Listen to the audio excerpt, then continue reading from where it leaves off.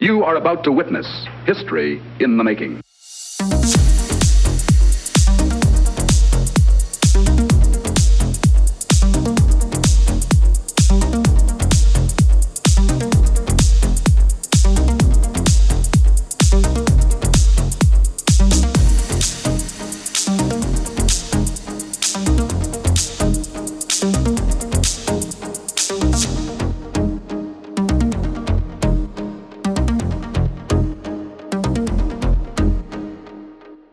Good evening, everyone, and welcome to another show of the Pop Culture Gamers podcast. My name's Hayden, and I'm your host for this evening.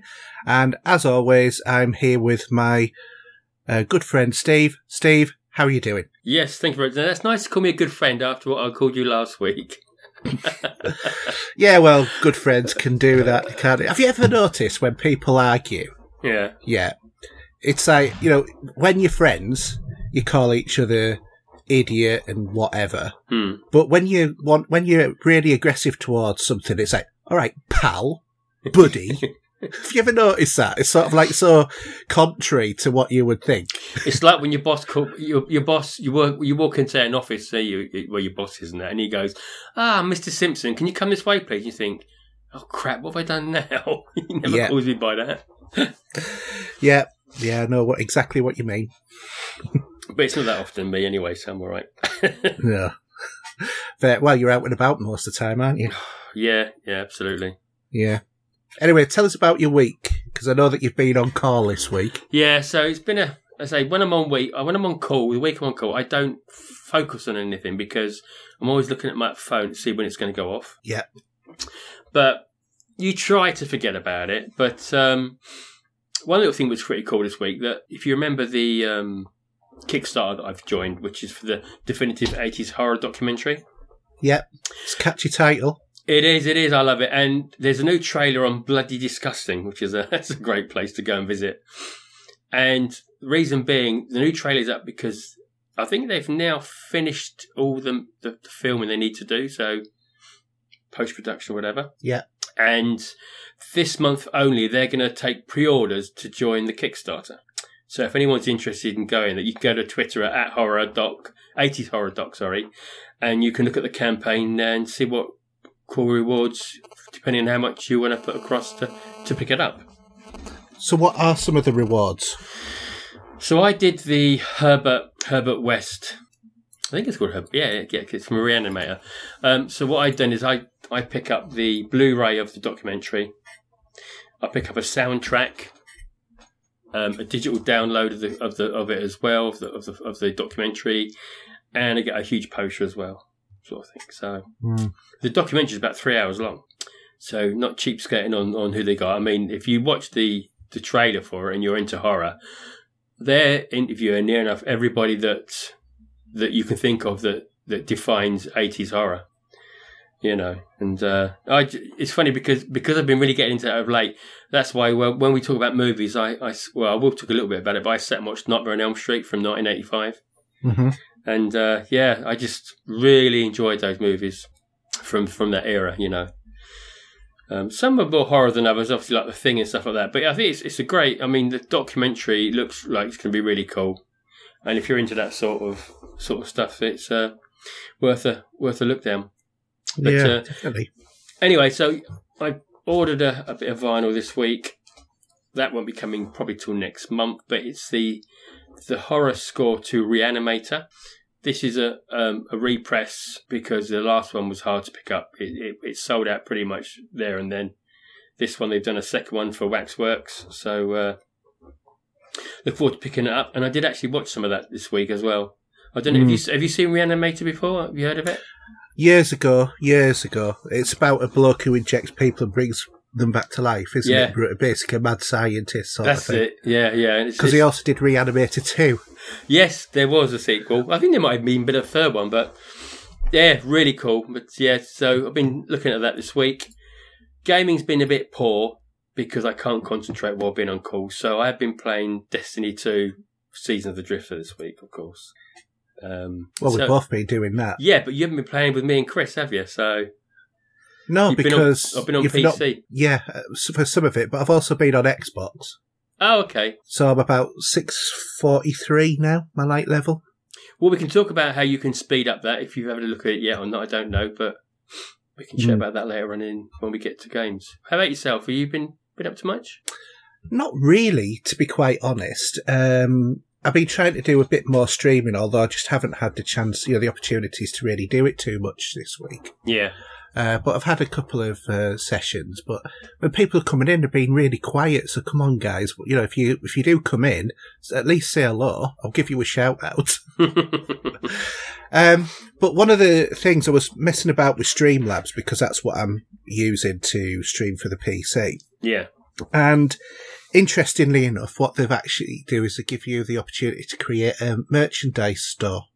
That's right. Yeah. So you can now get your official Pop Culture Gamers mug or your official Pop Culture Gamers t-shirt by visiting our merch store. And I saw someone on Twitter that I saw someone was up for a mug or two. So yeah, exactly. So that's good. I've tried to keep the price of it as low as possible. How much was it? How much was the mugs? I'm trying to remember. Was it about 15, 17 quid or something? $15 or $17. Dollars. Oh, okay. So that for us would be 13, 14 quid. No, that's not too bad. Yeah, and I think that's delivered, if I remember rightly, as well. T-shirts are in your multiple sizes up to triple XL as well. So, a couple of things. Might add some more stuff if people are interested in it at all, but I thought the normal stuff that people want isn't probably mugs and t-shirt. If you want a bigger mug, then let me know and then I can arrange that as well. Is that one of those, like a sort of pint mug, is it? Yeah, it's like a bit, it's in ounces, and to me that means absolutely nothing. Because it's sort of like mugs are pretty standard sizes, but you can now get these super big mugs. I think it is a super big mug. I like the super big mug, especially if I'm going to have a soup of some kind. Yeah, they're good for that sort of thing. That's it. So cool. So I set up that, which was quite good. I've ordered a couple of Blu-rays this week. I saw. Yeah, a couple of good ones as well. Yeah, a couple of good ones. Sleepy Hollow and Little Shop of Horrors. And do you know what? I'd forgotten that John Candy was in that movie. Oh, really? Because he's a DJ, isn't he? Yeah, but what got me was on the cover of it. I think Steve Martin was absent from the cover, but John Candy was. Now, Steve Martin with the Dentist song was like, synonymous with that film, as far as I'm concerned. I absolutely loved that movie. It's brilliant. Yeah, I've always been after a Blu-ray copy. But I weren't sure, because it was. You have to let me know. Well, we'll talk about later on about the quality of it, because the problem is with a lot of 80s movies. Sometimes the quality is not as good as even the DVD would have been. So, well, what you got to remember though is as well if they've captured it from the actual film, because it would have been filmed in those days, then the quality is actually better. So it really does depend greatly. I mean, you can get an 8K version of 2001, or it's been broadcast. So, and that's because I shot it in 75mm or 70mm, whichever it was. Yeah. I mean, I was looking on eBay at a couple of movies I was after. Actually, I was after Halloween 2. Yeah. So this would have been the Carpenter version, not the reboot that was done sort of about 10 years ago, which was Rob Zombie. And the 30th anniversary on sort of eBay is only going for about 11 quid. So that's pretty good. So I always have a good look, and actually, there's a couple of things there. There's like Christine. I was after the Christine. It's a 4K of that. Yes. Which is about 28 quid. But I think it's a region-free copy. So yeah, they obviously cost a little bit more sometimes. The interesting thing about if you think about older movies and 4K, especially the John Carpenter ones, is you've got all of the like special edition 4K ones. They're actually just doing the film in 4K now as well, about 20 quid. Well, that's right, because the box sets I've got. They've got, because I've got one as well, because I've got the Escape from New York one. And it's got the soundtrack and the normal Blu-ray and book and all that with it. That's it, yeah. But if you don't want all of that, you just want the movie, you can get it now for about £20. Yeah, I think Sainsbury's are doing them, I think, if I remember rightly, because I did have a little nose in there the other day, and I saw They Live was their disc-only sort of thing, if that's what people are after. Yeah. We've got the Alien 4K edition coming in April for its anniversary. So that would probably be a purchase. Yeah. But yeah, there's a couple of rumoured 4K releases I was looking at, but for some reason it's not gone to UK, and it's like I was looking at, I think it was Dawn of the Dead, which would be the 1978 George A. Romeo, and it's like 90 quid. I don't get it. I'm thinking, hold on a minute. They're paying silly money because it's, an early adopters market at the moment. When it becomes mainstream, the prices will drop. I reckon what you'll see is Blu-ray dropping to 13 quid for each one. And then I reckon that 4K movies will either be 15 or 17 when it all settles down. And, we're 4 or 5 years into the 4K Blu-ray cycle. Now, I'll tell you why this is expensive, actually. I've just been having a look, because I picked up on eBay, I was after all the cuts from Dawn of the Dead. Yeah. And there's about 4. There's like a Dario Argento cut, there's a European cut, and so on and so forth. So I picked up the American DVD for that, which then I bought a remote hack for my Blu-ray player, and it now will play American discs. And it's really weird, because I thought if I turn it off, I'll have to use the hack again, but no, it works fine. So every time I put the disc in, it doesn't ask for it. But when I go to my Xbox, it tells me to bog off because you can't play it. Yeah. But the 4K edition of Dawn of the Dead is is a 6-disc limited edition. Right. So that'll explain why it's so expensive. Yeah, absolutely. And there's some there. I can have a little look, because there's a few out there.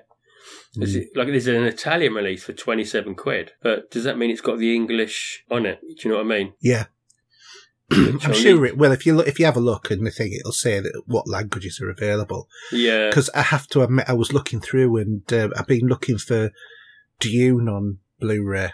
Oh, I ain't seen that movie in years. I know, and I really fancied seeing it. And I was looking, and you can either pay silly prices like 30 quid for a Blu-ray, or get one that is still our region, but it's like primary language is in Italian, but there is an English one on there, or German, or whatever. And I thought, I'm just gonna, because I've got it on DVD, but it's just not as good watching it on DVD. And I love that movie.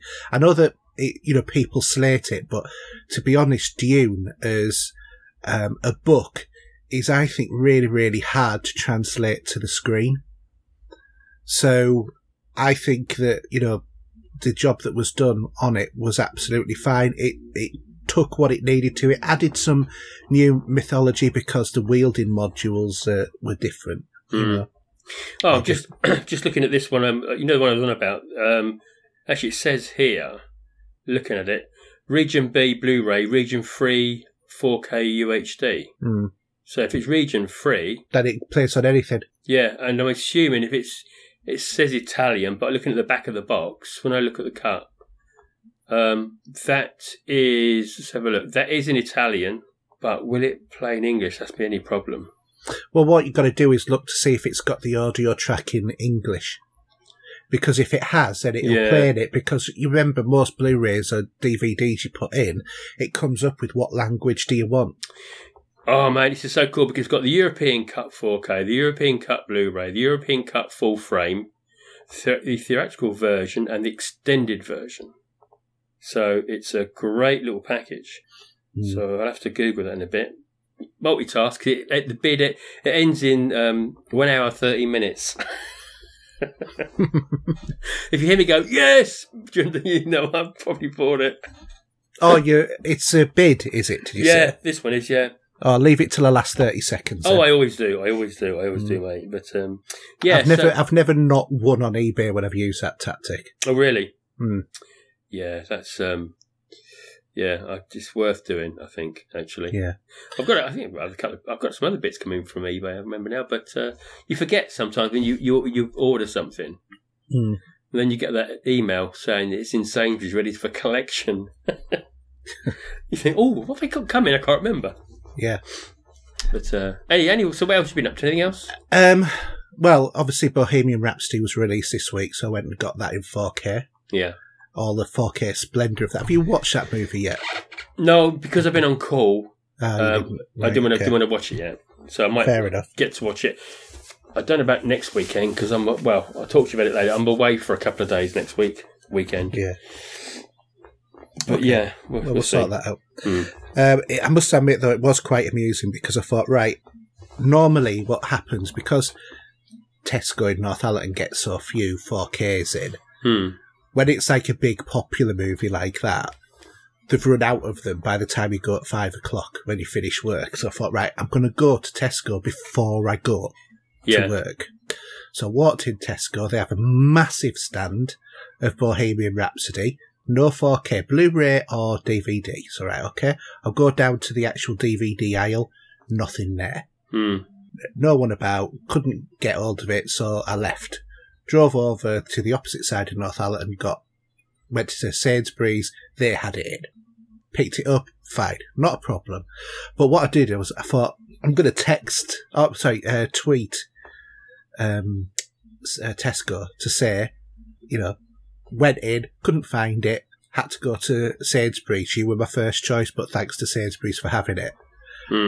Went in the next day, there was like 6 copies of the 4K in there sat there. I thought, to be honest, it's no good now. Horse has already bolted. You should have had those in day one, because anybody who's wanted it on that day would have gone to the other side of town to get it. Crazy. So, yeah, it is. It just was something that tickled me. But other than that, gaming-wise, I'm gearing up for the big release this week, which is The Division 2. Yes, and I got quite a good deal on this. I feel I got a good deal. I know that you can buy it probably a little bit cheaper on CD keys. Well, £3 cheaper. But in terms of what I did was, anybody who's played Uplay on the PC, what you can do is you get Uplay credits for doing certain achievements within games. And if you buy anything, you also get Uplay credits as well. So one of the things that they do, because people tend not to spend them, they just sit there and accumulate, and you buy a couple of bits for the games that you like and then leave them for the next game. What I thought was, actually, on the store, they say if you cash in 100, you get 20% off. So, okay, so that knocks it down, to 40. But what was a sweetener was Ghost Recon Wildlands was offered for free, or you could have Far Cry Primal or Watch Dogs 2, I think it was, for free if you bought it on the Uplay store. So I thought, well, I wanted it on PC because it was a game I enjoyed playing more on PC than console. So I've gone PC route, and now, so for $39.99, 2 games. That's good, isn't it? Yeah, I thought it was good value. Absolutely. Yeah, because Wildlands a hell of a good game. Yeah, we have played some of that a little bit, haven't we? So we need to play a lot more of that when we can surgically remove you from Destiny. When there's new stuff out in Destiny, that's what But by the end of the week, you've done all of the new stuff. So just move on. No, I'm only 260 something at the moment. Anyway, but 260 what? My light level now. Why is your light level so low? You're doing another character? Oh no, sorry. 260. What is it? What is it now? Sorry, I'm just see how can 660. Yeah. So yeah, I'm 600. Yeah, I'm 664. I think maybe. Yeah, I'm catching up on you now. Considering that you were well over 100 ahead of me. Well, we'll discuss about how that works now. But yeah, you will slow down, mind you. But well, to be honest, it hasn't been that fast this week either, because I've done most of the things that you're supposed to do. Yeah. Well, okay. Well, let's not talk about it now, though, because... Yeah. We'll move on to gaming this week. No longer a dream, but a reality.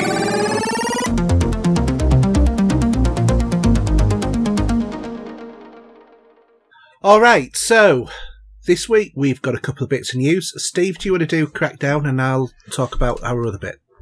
Okay, so Crackdown 1 and Crackdown 2 at the moment are totally free to download on your Xbox One and 360. Yeah. And this is not an Xbox Live Gold account required, so it's totally free. And we're talking about the original two games. Yeah. Worth downloading. I mean, I did go and pick up number 2 this morning. I actually just I'll download it, so I own it. But I never completed it. I didn't find it as much fun as the original. I've heard a lot of people say that. To be honest, I didn't find the first one a lot of fun, but I found the third one fun. Maybe if you went back to the first one, you'd maybe surprised. Because they did do a cleanup of the first one as well. Yeah, isn't it sort of like a enhanced, super enhanced, super HD thing? That's right. Yeah, I might give it a go. Although I've got a lot to get on with. Well, to be honest, I was looking. I just had an update on my Xbox for Tomb Raider, which I really need to play. To be honest, I would just sell your copy of it because it's on Game Pass. No, I've got digital copy. So tough luck then. Yeah, tough luck. Yeah, but that is I've got like an Uber edition. It was in the sale, so there's no problem with that. But it's a franchise that I adore, but I've just not. It's like anything really. There's games to play when you feel like it, and games you don't want to play, and it just depends how you feel.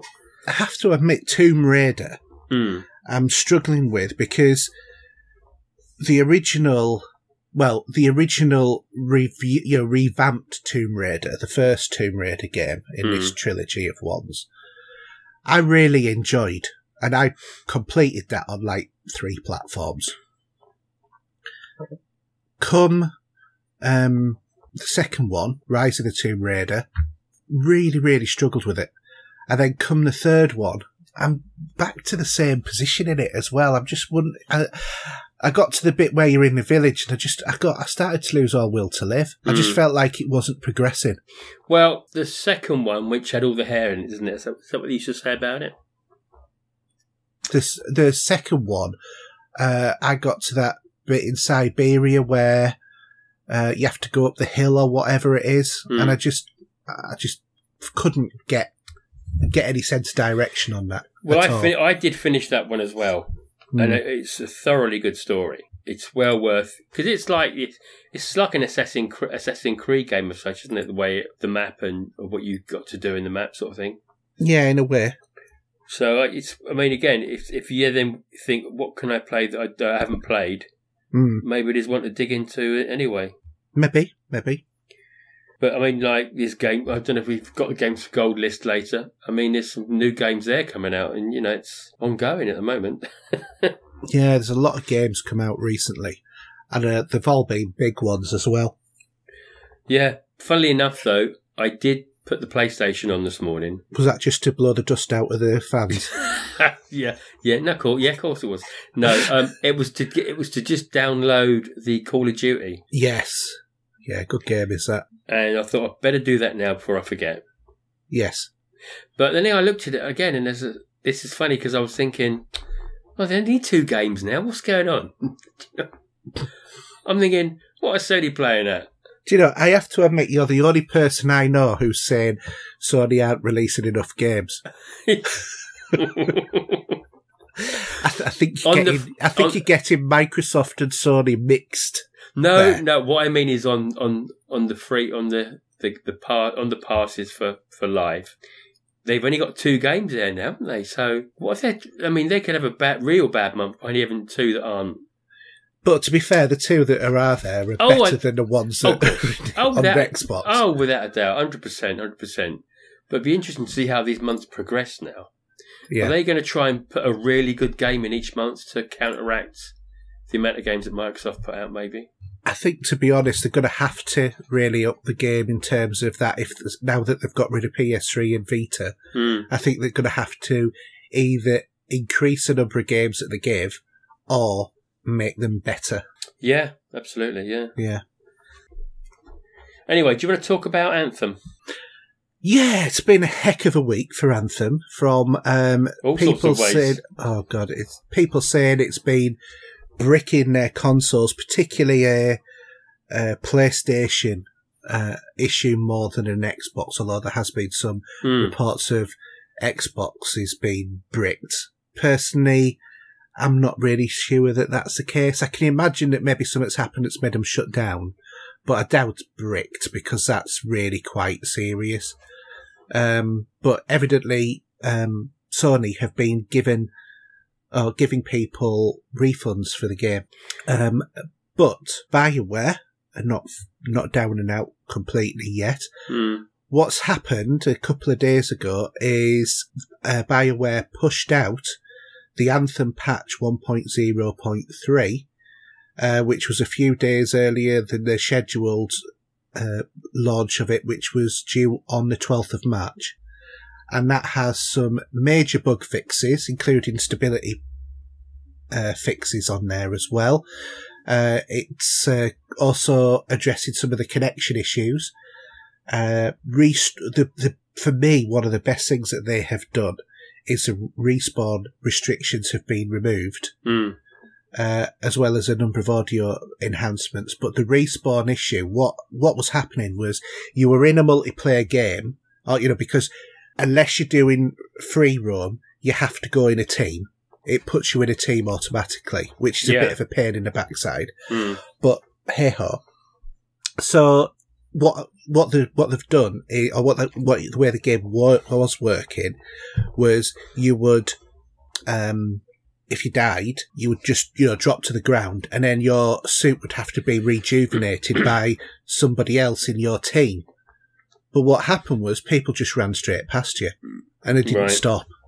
And it's like there's been some games where I was sat there for about 4 or 5 minutes before someone had come and revived me because you couldn't just respawn.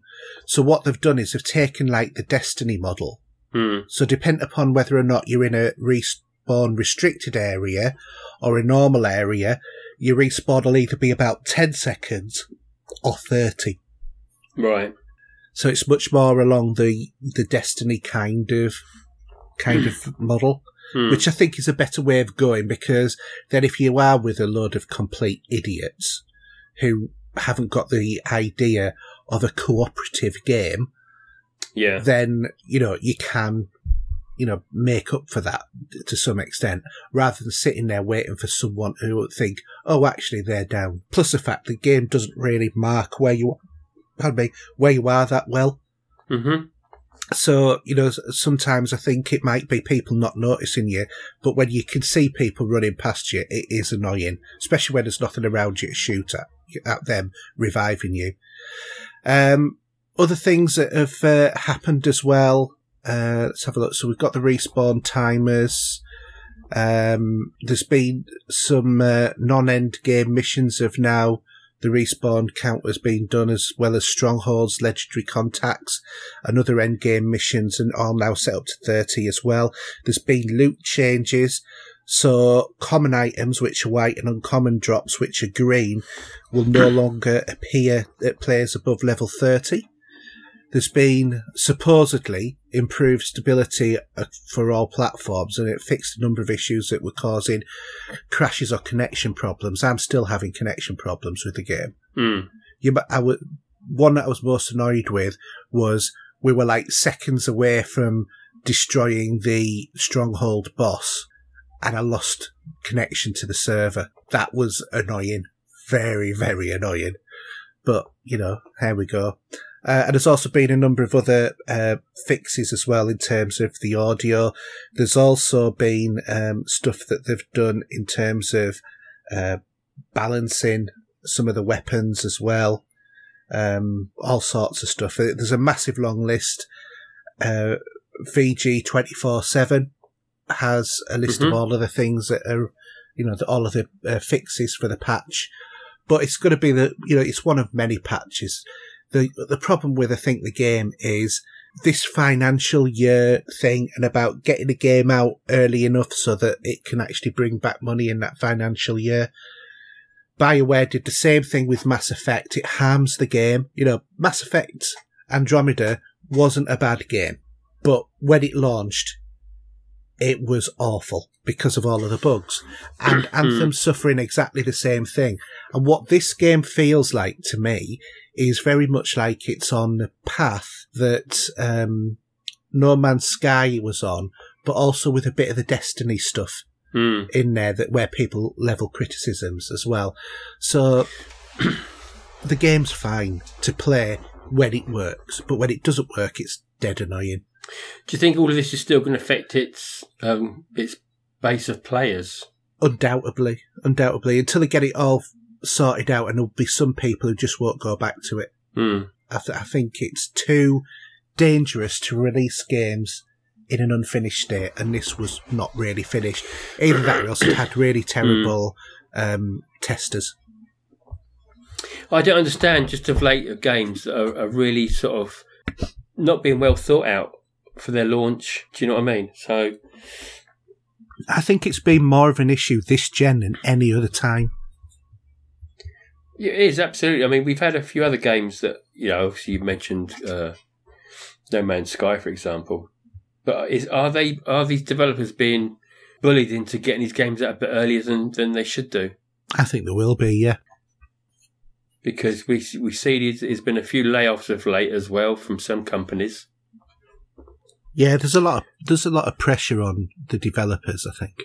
Because this is still one of the biggest forms of entertainment. Well, it's bigger than the movie industry nowadays. It is, believe it or not.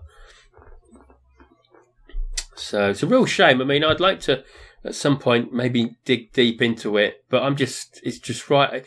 I just hear all what's going on. I think, well, I don't want to bother, you know, when it's like this. Yeah, well, it's better than it was, but like I said, they said they've fixed the connection problems. I haven't. I'm still having them. And that was after the install of the patch. Yeah. In a matter of fact, the second patch that they did was the most stable that had had the game when it was launched. But what I was still having, and I'm still having before and now, was when I launched a game, about once every 3 times I launch a game, it comes up with Anthem is taking too long to load. You know, please wait a couple of seconds and then try again. Error code, whatever. And then it goes back to the dashboard, which is really, really annoying. But then when you launch it again, it normally connects. But when I did patch number 2, I got less of that. And I never got booted out of the game once, I think, on patch 2. But I've started to get booted out again on patch 3. So they've unsettled something that was for me more stable. So yeah, it's a funny old game. Is video games? Yeah, it's just I don't know. What was that? I think that was my phone somewhere beeping away. Someone was talking in the background or something.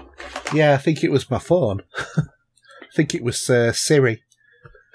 Ah, okay. I don't know why Siri suddenly decided to talk, or what it said. Tell her to shut up. So, yeah, anyway, do you want to do the new releases, or did you have another bit of news, did you say? No, we I think we've discussed last week, so it was right, okay. Yeah. Okay, so new releases. So the first one here we got for the 12th of the month. We've got Hyperspace Outlaw, digital only on PC. Then for the 15th, we've got One Piece World Seeker, and that is Xbox, PC, and PlayStation 4. We have Space Hulk on the Switch. We've got Lego Movie 2, the video game, on the Switch. We've got the Caligula Effect Overdose, PlayStation 4 and Switch. And of course, the big one this week, or say this month, will be Tom Clancy's The Division 2 on all platforms. Unless, of course, you've got the PC version on Uplay, in which case it's the 12th. Yeah. Get it 3 days early. For what it's worth. Woohoo. One thing I would say is, though, that the Lego Movie is actually already out. I think they must have brought forward the release date on that. Yeah. Anyway, this week's charts, we've got at number 5, down one from last week, we have Red Dead Redemption. At number 4, new entry, the Lego Movie 2 video game. At number 3, down from 2, we have Far Cry New Dawn. Up from number 3 to 2 is FIFA 19. It's still hanging in there. But at number 1 for the second week is Anthem. So obviously, all of the bad press isn't really affecting it that much. Yeah, who knows? Who knows?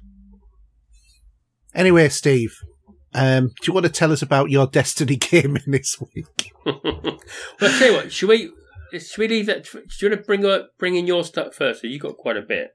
All right. And then we can just jump on Destiny 2 at the end, maybe. Okay. Well, I'll start off with Anthem then, since we've already been talking about that. So, I have to say, it's a bit of a love-hate relationship for me, is this game at the moment. I love playing it, but I hate it when it crashes.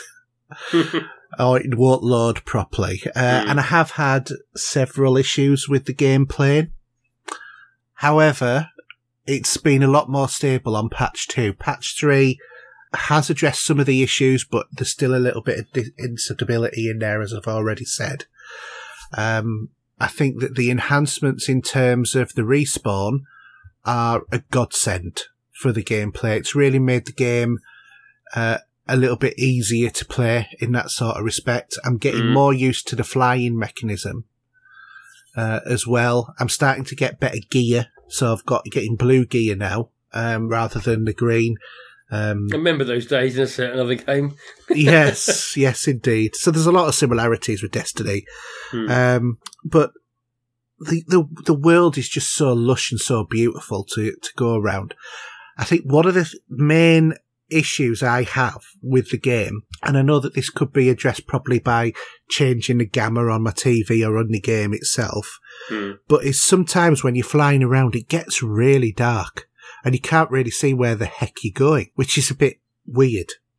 Well, some people have the same issue with Destiny occasionally. I don't know if it's just their TV settings. Yeah, well, I mean, I've calibrated it pretty much the same way as I would calibrate Destiny. So I don't know what's going on with it. But sometimes, I could be looking and thinking, where on earth am I supposed to be flying and fly straight into a wall? It's a bit weird. But another thing as well is, you said that when you were flying, if as soon as you hit something, you'd go careering down to a crash. Yes. I think that they've tweaked that because I've hit things and just bounced off some stuff. Depends upon in what direction I hit them. If I hit them head on, then that's it. I'll crash. But otherwise, you tend to bounce off stuff now, which might be an enhancement that they've done. It certainly would make sense. But I'm definitely loving the Storm Javelin, which is the elemental one, because, there, you can change the elements that you're using, a bit like Destiny, really, apart from you can, fire ice bolts and fireballs or, whatever, lightning bolts, all sorts of stuff. And you can change those as you're going along as well. Or not going along, but when you get back to the forge, you can, upgrade to, if you found a new ability that's on a higher level, you can change it to that. Yeah. But some of the upgrades, they will affect things like the availability of your ammo for certain weapons, or reinforce your armour and stuff like that, and some won't. So everything's sort of got a bit of a trade-off somewhere along the line, which makes it quite interesting and about getting the right balance in terms of your javelin when you played, especially in the earlier levels, probably. Yeah. I suppose it's just getting used to how to use everything, isn't it? Yeah. And I mean, I'm level 12 now, so I'm not really high up on the game. But it's not through lack of trying. A lot of the time, it's because the game's crashed, and I thought I'll go on to something else. But I do keep going back to it. It's a game that keeps pulling me back in because it is good fun to play when you get to play it. It'd be great to have a few people that I know around me, so that you can go and do strongholds and stuff like that. But at the moment, I'm the only one who's seen, that I'm playing it on Xbox. So there you go. Yeah. So I think don't be a slave to the media in terms of this game. Don't listen to all of the hate for it, because the more I'm sort of like watching the media now, the more I'm thinking there's time to take less and less notice of it. Mm-hmm. You know, in terms of social media, I mean by that. And even actually the media itself, because I don't know whether or not you're aware, but there's a heck of a thing going on with Brie Larson, with Captain Marvel. Okay. And, you know, it's just her going on about, you know, like, well, the pointed hatred is supposed to be against white males, you know, and Disney doesn't want white males coming and seeing a movie, and Brie Larson's been Really? insulting with, about white males and stuff like that. And it's all of this. And nowadays I'm starting to think, actually, a lot of these things are maybe not the agendas of the movies, but they're just the agendas of the people who want to be famous for 5 minutes. Mm. And do you know what? Brie Larson's entitled to her own opinion on stuff, and if she's saying whatever it is, you know, it's like woman power and whatever, whoopie-doo. But to be honest, most of the bosses I've ever had in my career have been women, so I have no problem with woman power. I'm surrounded by, you know, high-level women. I'm surrounded by high-level men, you know, in my work, you know, who are paid a lot of money to do whatever it is that they do. It doesn't really matter. We're all just people, just so boring. Mm. So I'm quite looking forward to Captain Marvel and going to see that, and just avoiding all of the hype about it. But I think that Anthem is suffering from exactly the same thing. People who are jumping on a bandwagon in order to get themselves noticed. Mm. Which takes away from the whole point of actually doing a proper review. Yeah, well, these days, some of these games are the ongoing reviews nowadays, aren't they? Well, some games you have to have ongoing reviews because the game can change from 1 month to the next. Look at Destiny. You know, that changes every, 4 months? They bring new stuff in, and then the interim bits that they have in between. Yeah, and then they update the sandbox and everything else. Yeah. So, you know, it's just, I just wish a lot of these videos would just disappear now. I think that there are very few people who do genuine reviews online. Yeah. And I think a lot of people do, you know, jumping onto a bandwagon. There's too many bandwagons, really, isn't there, at the minute? Oh, God, yeah. Anyway, let's move on to my next game. So my next game is Headlander. Yeah, I think I did see this morning when I was just browsing the Game Pass. Yes. Is it on Game Pass, or is it? It's not Gold, is it? It is Game Pass. It's Game Pass, yeah. Yeah. So Headlander, basically, it's a futuristic platform puzzle adventure game. Is the only way I can really describe it. It's obviously third person that you're looking at it, and basically, in the future, robots have taken over wherever humanity was, and you're the lone survivor of the human race or something like that, and basically you're a disembodied head in a space helmet with a rocket pack where your neck should be. And in this world, there are a number of robots that you can rip their heads off and then take over their bodies to achieve specific tasks. Yeah, okay. So that's the story. Okay, basically, you have to. I can't remember what it is that you have to do, or why you're doing everything that you're doing, but basically that's where you are. So you've got to escape this base or whatever it is, it's space station. So the way that the game plays is you can either walk around using an alien body, which is one of the mechanics of the game, which is if you're a certain coloured body, you'll be able to open up certain doors. So, like, you start off, you know, you're like a white suit, that's just a very basic sort of thing, but then you can move on and get a red robot to get through into red areas, a yellow one, an orange one, a blue one, whatever. and that works quite surprisingly well, actually. The other robots will attack you because they know that you're human, or what's left of you is human, and, you can fly over to them, or you can either shoot them if you've got a body, or you can fly over to them. And when you fly over, you can then use your tractor beam to rip the heads off, and then you can take over their bodies. Okay. So it's a bit tongue-in-cheek, sort of cheesy kind of game. The styling is very future modern retro, from the 60s. Together with, actually, I think that the filter that they must put over the game, because it does have like that very much a retro 60s sort of film where, it's like a lot of the 60s furniture, the curves and that sort of stuff that was made to look modern. Yeah, yeah. Yeah, so it's all that sort of styling. The puzzles are not super easy, but not really taxing as well. It's an enjoyable sort of thing. The game's got a lot of humour in it as well. There's a massive map to have a go at as well. It's kind of like a bit like a game version of a sci-fi version of Shadow Complex in terms of the way that it looks. That sort of like side-on 2.5D kind of game. So yeah, well worth a look especially if you've got Game Pass, because it's for free. Yeah, because obviously if you're not too keen on it, you can just delete it and move on. Exactly.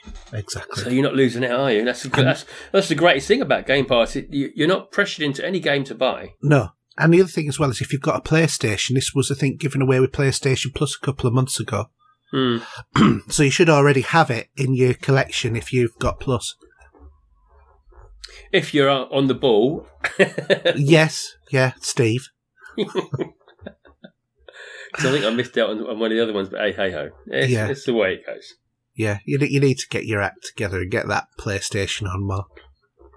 I should do. Buy the season pass for Destiny on the PlayStation. That'll get you playing it more. See, you could do 2 characters when you've run out of all of those, Prime Gambit engrams that you've been chasing all week. You could just go over to the other platform. I've got to talk about that later. I've been hard at work with that, but yeah. Yeah. Okay, so come on, to tell me about. I just seen what you got next to talk about. I'm really intrigued about this. Oh, Resident Evil 2. By what's happened to you in the past, yeah. Yeah, I've got it on Xbox One X and I've started the campaign. You started again? From scratch. Honestly, I think, how far did you get? Because I think you can easily work on it pretty quickly. Well, I've played it for about an hour and a half. Mm-hmm. No, sorry, less than that, about an hour.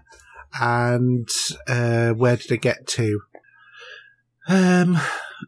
Probably past the demo part of it? I'd got to the library. Right. Yeah, I'd got to the library.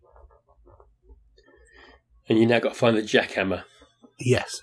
Amongst other things. That's where I've got to. I've had the conversation with Claire saying, you better run because that's going to, it's dinner time sort of thing.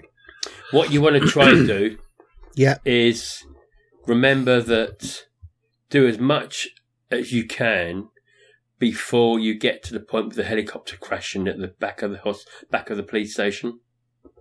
Because as soon as you turn the water on to go through the corridor where the helicopter's in the way. Yeah, Mr. X turns up. That's when he turns up to try and go everywhere that you need to go before you do that bit. I mean, it doesn't bother me. Mr. X doesn't bother me. I leave him and run around like a maniac and he wanders off. Yeah. No, to be honest, it doesn't bother me either.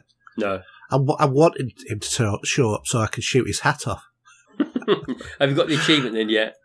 Well, no, because I haven't seen him yet. Oh, okay. But I won't be far off that. That's pretty easy to do. Yeah, it is. I got the one where you shove the flash grenade in the zombie's mouth and then you shoot it. Yeah. Yeah. And there's another one to do later on as well, which is if you check it out. I mean, sometimes it can be a bit of a spoiler with looking at the achievements. Yeah. But excuse me, there's one later on I think it might be the sewers, somewhere around there, or from that sort of point, that you've got to kill one of the mini-bosses first time round to get an achievement, and if you don't, then you will miss out on that achievement. Right. But I can tell you a bit later on when you get closer to that. Yeah. So it doesn't spoil it. Yeah. But you're finding it easier this time round, though? Well, it's because basically I know where most of the stuff is up to where I've got to. Although some bits I'm thinking, what did I have to do here? And so, sometimes that can work against you rather than for you. Yeah, yeah. So, but yeah, no, it's not too hard. Oh, not to where I've got to. Although one or two bits I was thinking, oh God, you can play better than this. You did better on the PC. Well, as I say, it's a great story to finish. Even if you say just do each first time round. Yeah. You know, it's well worth doing it. Mm. So yeah, it's really cool. Yeah, but no, I'm enjoying playing it again. But I've already started playing that today. Oh, okay. Yeah, I had about an hour this morning on it after I'd been to Tesco. So I don't know why I got it again, but I did. There you go. That's all right. Yeah, it's quite generous on achievements. Oh, it is, and there's actually a couple of little bits of other DLC, free bits of DLC you can download as well. Yeah. So if you check that out, I think you've got the old pixelated outfits from the original game. Yeah. And stuff like that they got. If you're a big fan of it, you'll appreciate it. Yeah, and there's also the whatever biker outfit, I can't remember what it was called, but the character was originally going to be the star of that game. That's right, yeah. Yeah. But that's for Claire. Yeah, if you've got that to do as well, yeah. Remember, you've got to do both. Yes, I know. Okay, so come on, let's talk Destiny. So, I think I'm really enjoying. I mean, I do love this game. You know that. I do say when things are wrong with it, but I'm really enjoying this DLC, especially because I do love Gambit. Yeah. And I've been thoroughly enjoying myself in The Reckoning. Yeah. I don't know, have you had a dig in there yet? No. Okay. Not yet. I think because you're a little bit lower on light level. I'm only 7 levels down. Oh, that's not too bad then. Because it's recommended 650 light level. Yeah, I'm actually, I think the way my character is set out at the minute, I'm on 654. Oh, so lower than you thought then? Yeah, so it's a bit lower. Yeah. But do you know what? I think the gear you're getting, there's been a slight issue with the level it's getting in there at. Yeah. And there's going to be an update on Tuesday to sort these issues out. I have to admit that the 640 light level stuff, the ranking up for you, yeah, the bounty thing. If you were quite high level, I only needed 2 bits, and then that got me to 640. Oh, really? So it was pointless then? So to be honest, after that it was pointless, which is why I've slowed down on the ranking up, because I just so quickly got there, and I was actually getting drops that were higher. Blue. Yeah. But the funny thing is, though, there was a little issue with some of the drops and the levels they've been coming at. Now, because if you'd hit 640, then if you got all those engrams to do the prime ones that are going to give you higher than what you are, you should pretty much get to 650 pretty quickly. Yeah. And the same thing, even with Chris, I took him into the forge, right? And we did the first forge with him, so that was really cool. So he got the machine gun. Well, I need to do the forge because I'm still got that one outstanding, and it being at the level I'm at now, it should be a heck of a lot easier.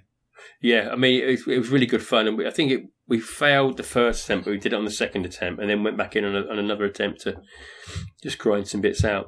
Yeah. So, but I do love the way this is working. We've got Xur coming later with some bounties and some story and quests to go with that. He hasn't brought any bounties this time, though, has he? It's not yet, no. It's not for another week or two. Yeah, waiting for everybody to catch up. Probably. And with the way that the Gambit Prime works, I really enjoy that. It's a much more high-intense game. Yes. And it's a quicker game as well compared to the other Gambit mode that we had originally. Well, it can be. I was in a game, it lasted about 20 minutes. Yeah. for one game, because we kept nipping each other's side and then killing the other ones, healing the primeval. Yeah. So what is really good is I do love the idea of this new armor that you get to play in Gambit. Right. So as I said last week, you've got 4 types of armor. Yeah.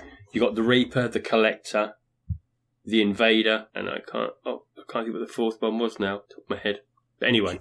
Yeah, but you get like the little medallions, don't you? Then you use that one and it sets you up as that for however long. 30 minutes or something. No. So what you do is when you start doing the Gambit Prime with the start of the DLC, when you go and see him, yeah, you go to play your first game of Gambit Prime. Yeah. Then he gives you a mote collector. Yes. And you put your motes in. You put your motes into that to get the ones you have to use in the Reckoning. So when you're winning these tags in Gambit, I don't know if have you done much of Gambit Prime at all yet? Yeah. Okay, so you've seen those tags you can get. Yes, I've got loads of them. Yeah, so you put one of those into the mote collector to get this mote out, and then you go to the Reckoning and you put that mote into the collector, which allows you to then jump down into the cavern where the first part of which is tier 1 on the Reckoning. So how do you put it in then? So it's another, like you do in the normal standard game of Gambit. Yeah. When you collect the motes and you put them in the collector? Yeah. It's one of those. So you go in, what you do is you start off for the Reckoning, you come at this little staircase area, all sort of metal looking and that, and there's like a little time vortex which you jump through, which takes you to the Reckoning. Yeah. And as you come into that, it's all very white and pristine and clean. And you'll see at the top there, you'll see the collector, which you see very familiar. So when you're all up there, you put your mote in the collector, yeah, and then you jump into the cavern to do the tier. And as long as you finish that tier, so you get 100%, you clean out all the ads, yeah, and then you clean up the big boss. Then you get transported back to where the collector is, yeah, and collect your RNG bit of loot. Right. Okay. So I've got, like, for example, at the moment, I'm one piece short of getting a full outfit. So you're going to have all your armor. Your armor as its standard is, but it's going to be for Gambit to use. So I've got quite a few bits and pieces there. Mm-hmm. Some of them you have to actually infuse, but there's some actual mini bounties where you can have, like, I had an Invader helmet drop, and that dropped at about 654 on its own. So it's really good. And I think once you go to the Reckoning, you can stay in it and just keep, if you've got enough of them there, you just use those motes. Yeah. Keep infusing them into it and use them in the collector. Also, one of the bounties will give you an upgraded collector. Yeah. So originally it was for green. So you can see it as a green collector at the moment, can't you? Mm-hmm. Well, the next one's a blue one, which you allow for tier 2, because tier 2's just started now. And I'm a bit too low for that. And then obviously a bit later we'll get tier 3, which would be probably purple. Right. So, yeah, it's... If you want to jump on if you do, because I'm always on it, if you want to jump on the Xbox and have a go, yeah, just give me a shout. I'll probably be on tonight at some point. Well, I will be soon as this podcast is over. Well, I'll have to edit it first. Oh yeah. But if you sometimes you do it the next day. But if you want to just jump on for an hour or so, yeah, before that, and we'll have a good go at it. It's really good. I'm just thoroughly enjoying it. And obviously, there's some new exotics to come, and the Thorn Quest comes in about a week's time as well. So it's all good. Yeah. Okay. Anything else on gaming? No, we can swiftly move on. All right. In that case, then we'll move on to movies, TV, and streaming. In quest of a better life.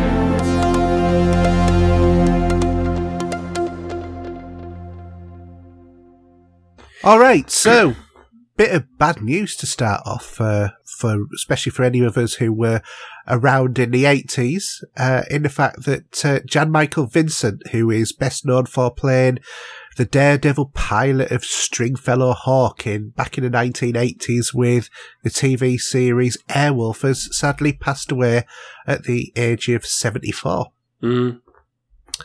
So, shame. I mean, in terms of his career, he was nominated for Golden Globes in 1971 for the film Going Home Again, and again in 1984 for the miniseries The Winds of War. He also appeared with big stars like Charles Bronson in the film The Mechanic, and also Burt Reynolds in Hooper, and in a seminal surfing film Big Wednesday. So, you know, he's had a few good films under him in his career as well, although I think after Airwolf he kind of was a little bit harder to find anywhere, really, wasn't it? Probably set him up for life with that series, but who knows? Yes, it was okay as a series. I was more of a Blue Thunder fan myself. Oh, I was definitely Airwolf. You know, because they ripped Blue Thunder off, so it was. I think Blue Thunder came first, but you know, there you go. Didn't that Blue Thunder have Ben Parker? It was Roy Schneider was the pilot. Oh, was it? Mm. I thought at some point there was him who was on the Rockford Files was on that as well, wasn't he? I can't remember now. I remember there was, I think, is it Malcolm McDowell was in it as well? Right. But and he was sort of the villain of the piece in the film. But yeah, but it's a real shame. I mean, we had another death as well, didn't we? Who was that? Luke Perry from 90210. Oh, yes.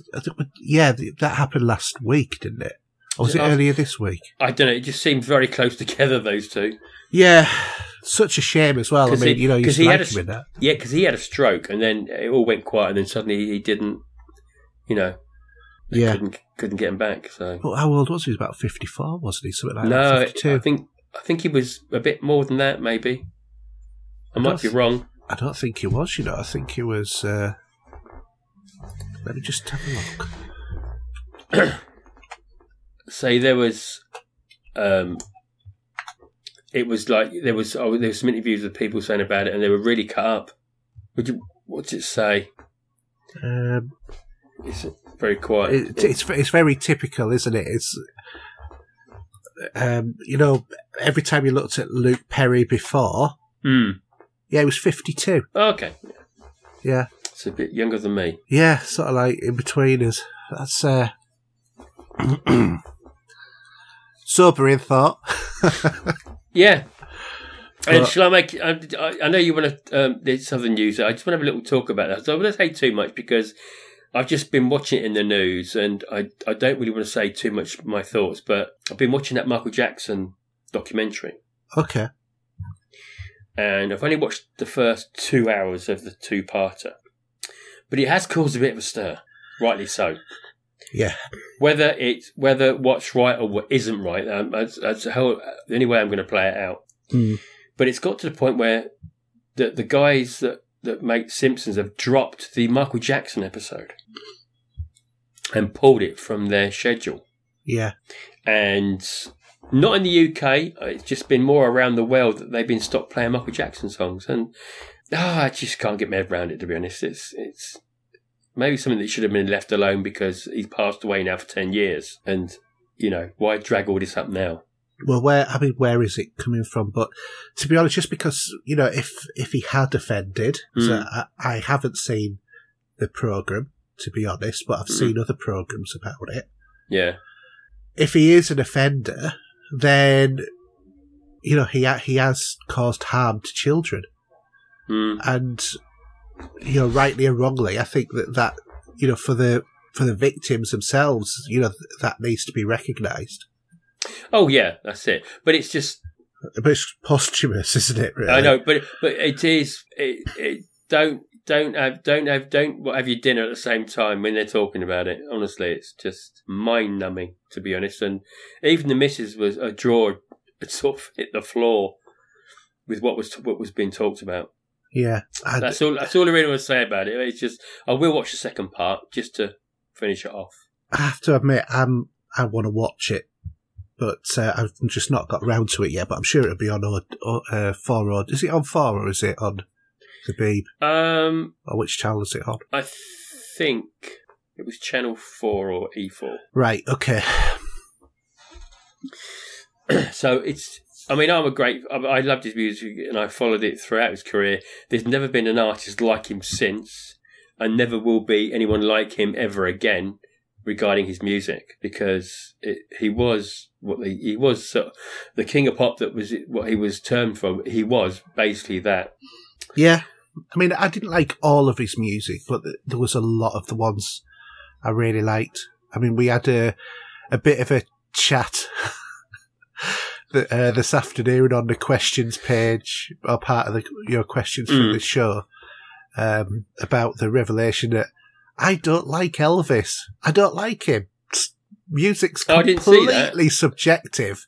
Oh, it is. But one or two people were like, "What?" Craig and Nikki, I'm looking at you guys. So, all right. So, if you say you don't like Elvis, right? Yeah, but I also don't like the Beatles. No, I like the Beatles.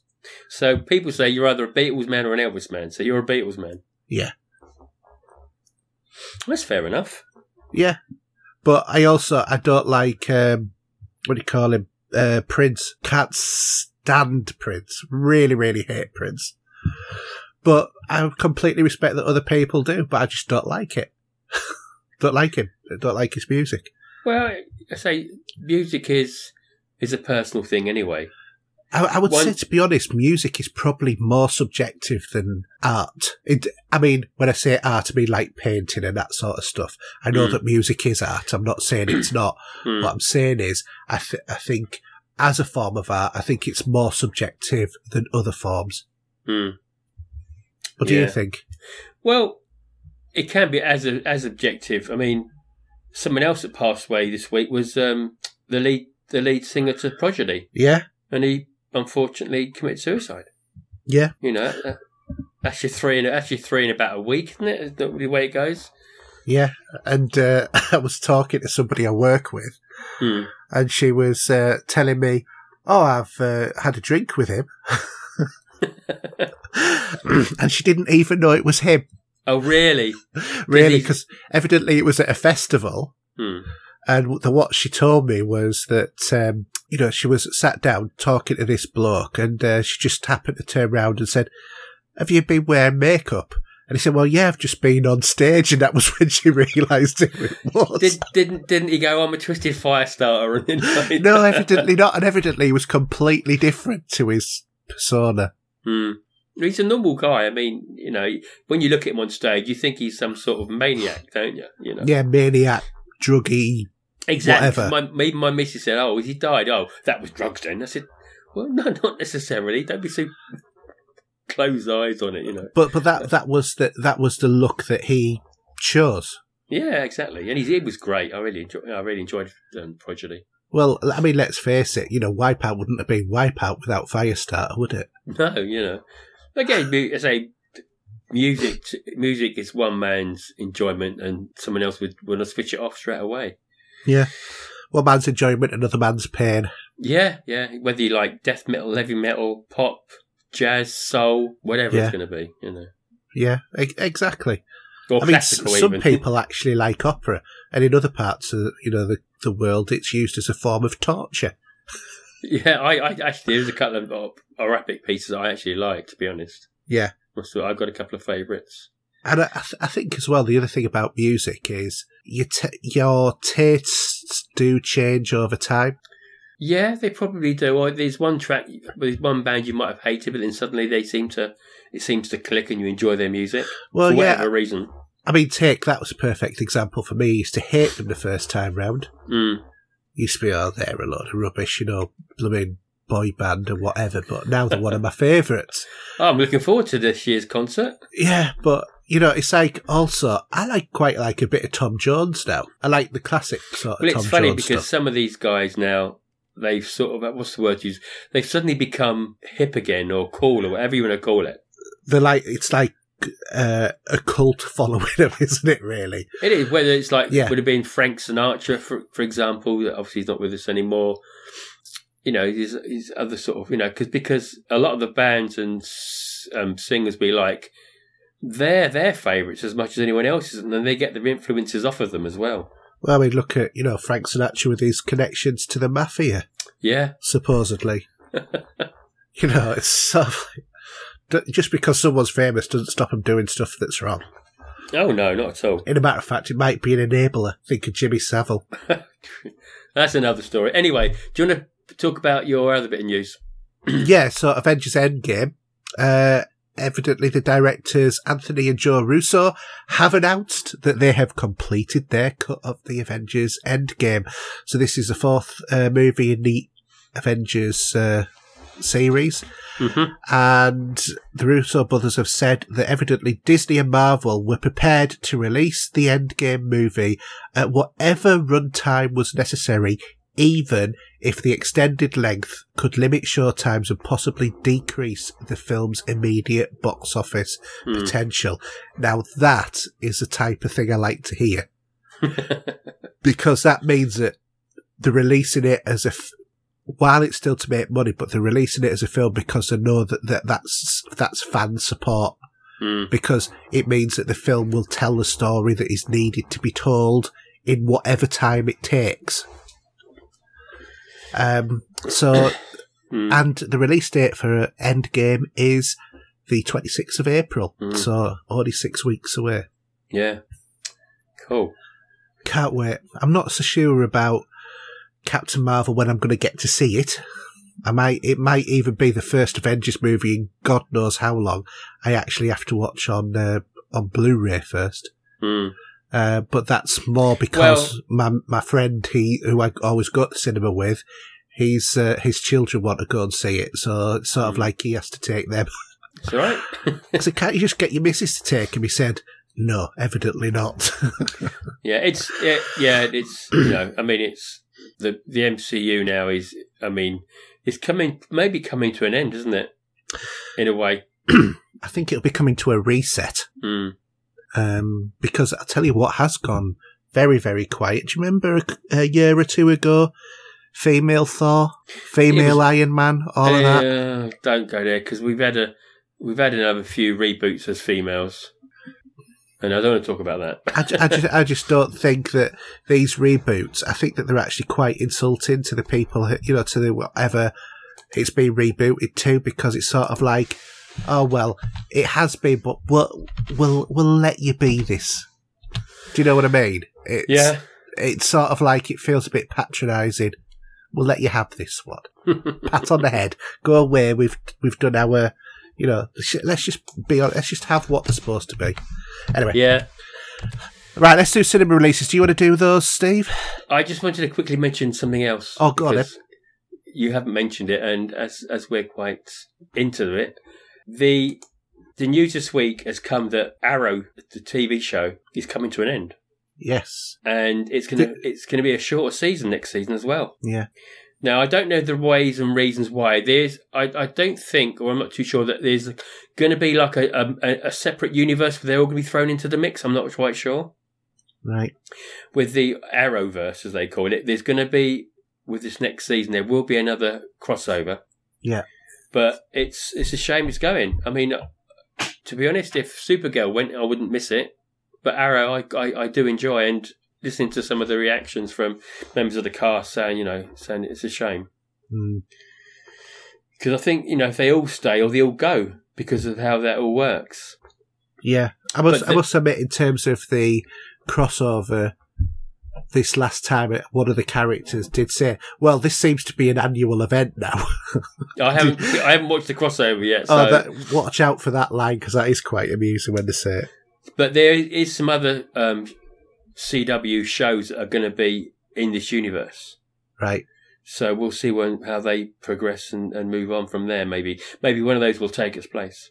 Quite good if they could do a Batman TV series again. Well, there's going to be I think, is it Batgirl they're going to be doing or something, apparently, I've read. Right, so okay. It should be interesting. And also we got, if it's rumours or more confirmed now, that we're going to see some more Constantine. Okay.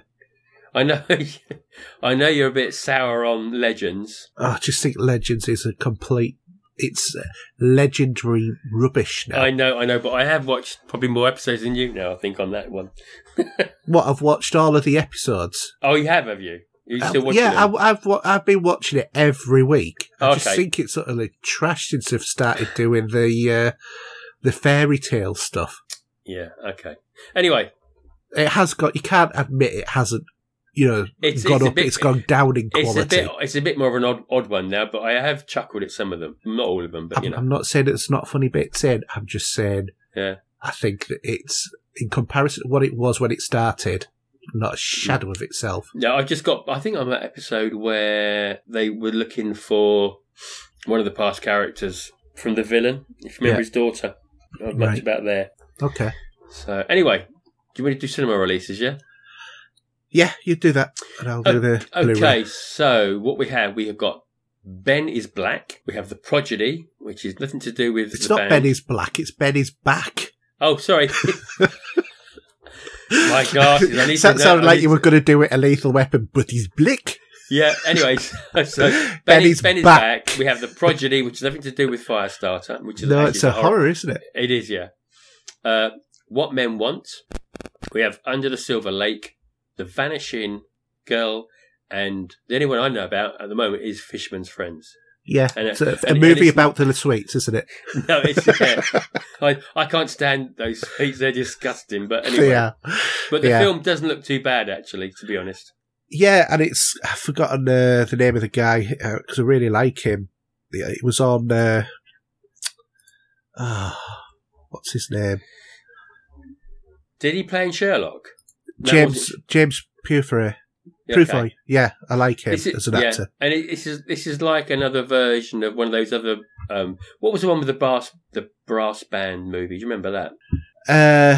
And it won quite a lot of awards when it came out back in the 80s. Yes, I know the one that you made with Postlethwaite in it. Yeah. Yeah, I know. I can see the lead actor on that. I can see his face. So as clear in a as way, it's very similar. But this is about like a bunch of fishermen down in Cornwall that have a sing song, and these guys put them up on a record deal, don't they? Yeah. But yeah, probably get to see that when it comes out on Sky at the point. But probably. Yeah. Oh, actually, Okay. just before we go to Blu-ray, my stepdaughter was text me because she's they've got this cinema pass, and there's a special one night viewing of something, and Missy said, "Well, have a look at this because Jasmine's just said about you going to see this." I went, "Oh, that?" Yes, yeah, I'll see it. I saw that on VHS because it was banned at one point. But if you're going to go and see it in the cinema, I'd gladly go. And that's Clockwork Orange. Oh God, yeah. Which was filmed a lot of it was filmed at Brunel University, by the way. Right. Because I used to work there a lot, and I've seen all the bits and scenes, seen where they filmed it. But yeah, that's by the way. Anyway, I'm rambling on again. I do have to admit, me and my friends, we went to see Clockwork Orange, and we walked out of the film. We just got so bored with it. Oh, really? Oh, it was back in the 90s when it had been debanned. We thought, we've got to go and see this. But it's because it's old and it's debanned. You think you're going to see something outrageously what it is. Yeah, and I got halfway through it. I thought, I think we'd rather just go to the club and have a dance and chat up some lasses. It isn't a bad. It's not a bad film actually. I quite like it. It's. Yeah, sort of. It has a very definite point. The irony of it is, though, about 6 months later, we were sat talking, and we said, "Do you know what? I wish we hadn't left watching A Clockwork Orange because I want to see how it finished." Because obviously it had been banned at that point and just brought back to the cinema, so we'd never seen it. And I've since have seen it, but my friends were all saying, "Yeah, we should have stayed and stuck it out," because you got to that awkward bit where it was the rape scene and all of that. Do you know what I mean? Just before we got captured, I think then he gets the reconditioning and stuff like that. But yeah, we were just sort of like, can't be arsed with this. Come on, let's go. We'll go to the nightclub and see if we can pick anyone up. The only person I picked up was my mates when we left. And I took them home to go to sleep. So, I don't know. Those were the days. Young, daft, and had no responsibility. Okay, should we go on to Blu-ray? Yeah.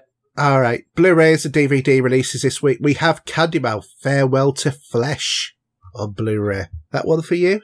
Not too sure. Oh, actually, yes, I do like the original Candyman, by the way. Right, okay. So, yeah, quite a good 80s horror, the original one. Okay, so another one for you then maybe is Cannibal Terror. I haven't seen that one in the donkey's years. No. One that I quite like is TV series. I like it, and I've been watching it on Netflix. Is Cuckoo? You watch that one? No, I'm not too sure if I have actually. You want to watch that on Netflix. It's basically it's a situation comedy about a family. The daughter comes back from holiday, married to a guy called Cuckoo. Even though they called it Cuckoo, Cuckoo doesn't stay around for the whole of the thing. But then his son turns up on season 2. But it's well worth a watch. It's got, I've forgotten what his name is. You know, the really tall bloke off The Inbetweeners, who's a teacher. Him, yeah, forgot what he's called. But he's on it, and he's absolutely brilliant. Really, he's the main star of it. Although I think he wasn't supposed to be at first. You know, I think that they reinvented it a little bit in season 2, and since season 2, it's had a much more stable sort of storyline. But it's just really daft fun of a jokey movie, TV series. Yeah. Well worth watching, and it's got Ross's second wife, English Emily off Friends. She's his wife on it. Okay, cool. And one of the actors on season 2, who's like Cuckoo's son, was one of them off the Vampire Diaries or whatever. So Twilight, rather. I think he was on. So yeah, few people on there. Also on the latest series, Andy McDowell was on, as well as his sister. So yeah, quite a few names have appeared on it over the time. Next one is Doctor Who, the collection season 18 limited edition box set. Another one for you as well is possibly The Grinch, the 2018 version. That's on Blu-ray, 3D Blu-ray, 4K Blu-ray, and DVD. And there was another one I was going to say. Overlord. Not too much. Not too much there. No, it's not a fantastic week. Like I said, I think the best one is Cuckoo. What is it with TV series at the moment only releasing them on DVD? Yeah. That annoys the hell out of me. It's like I can't get The Orville on Blu-ray because they haven't released it. It's only on DVD. Why do I want to watch DVD quality? I don't. Oh, I totally agree. Yeah, I think it's absolutely stupid. But there you go. So, do you want to do the charts? Okay. So, from 1 down to 5, we got First Man. Staying at 4, we got Venom. Still at 3, A Star Is Born. And in at 2, we got Hunter Killer. And number 1, of course, this week is Halloween. Completely the wrong time of year for that to be number 1. Yeah, I know. It's only the Americans got it well earlier than us, but I actually haven't sat down and watched it yet, to be honest. But I haven't had the chance since I picked it up because I've been on call. But I will do. Hopefully, watch it before next week. Yeah, I have to admit, I have watched. I've watched all the extras, by the way, so I've already watched those. Yeah, but I look forward to watching it. I think it's really good that it's quite amazing that Venom has stayed in the charts for so long because it's on 4 weeks. Well, films do come and go very quickly in the chart normally, and it's just the odd one or two that will hang around for a bit. Yeah, but I'm surprised at Venom because it wasn't a fantastic movie. Excuse me. So that's what I mean, because it wasn't as good. Yeah. Anyway, I think your first one, we have both watched this completely separately of knowledge of each other until you tweeted about it. Well, that's it, because it's really weird, because I remember seeing the trailer for it a little while ago. Yeah. And I thought, okay. And then I saw your tweet saying that you texted and said you just binged it. And I didn't twig to realise what it was. Oh, of course, it's what I've been waiting for. Yeah. And so I sat down with the missus and Should we say what it is first? Because we haven't said it. Go on, I'll let you say So it. the series is the latest Ricky Gervais series, which is called Afterlife. Yes, not to watch with your mother. Don't watch them. I know. I was surprised my missus because she can be a little bit finicky sometimes over language, but actually it was okay. But I think it's because it was Ricky Gervais and the storyline that's how it worked, because he was annoyed with life after losing his wife to a battle to cancer. Yeah, and he hated everything about life. Obviously, trying to commit suicide, and he didn't care anymore. But like other stuff he's done in the past, it works very well. And even though you have humour in it, it's a bit black humour sometimes. Oh, it's incredibly black humour at times. And it's also quite sort of like poking fun at himself almost as well, isn't it? Well, when you see, obviously, we don't spoil things here, do we, Hayden? So we will just be brief allegedly about this. We do, although I would argue that we don't, because... well, actually, this is more pointed at you than me. But yeah, anyway. I know, but this is what I don't get. I got grief today because of allegedly releasing too much information about Moon. I described the first 20 minutes and you guessed the end. And I get it in the neck. I don't get that. Anyhow, so obviously the base of this story is that his life's great. He's got a wife, he's got his dog, great house, and she loses her battle in cancer. Yeah. And he's on his own, and he works for a local newspaper. And to be fair, all of this happens before the series starts, so we're not spoiling anything here. No. And what it's great is that his wife had recorded some video for him to watch. That reminded me very much of the film My Life with Michael Keaton. Yeah, you're right there.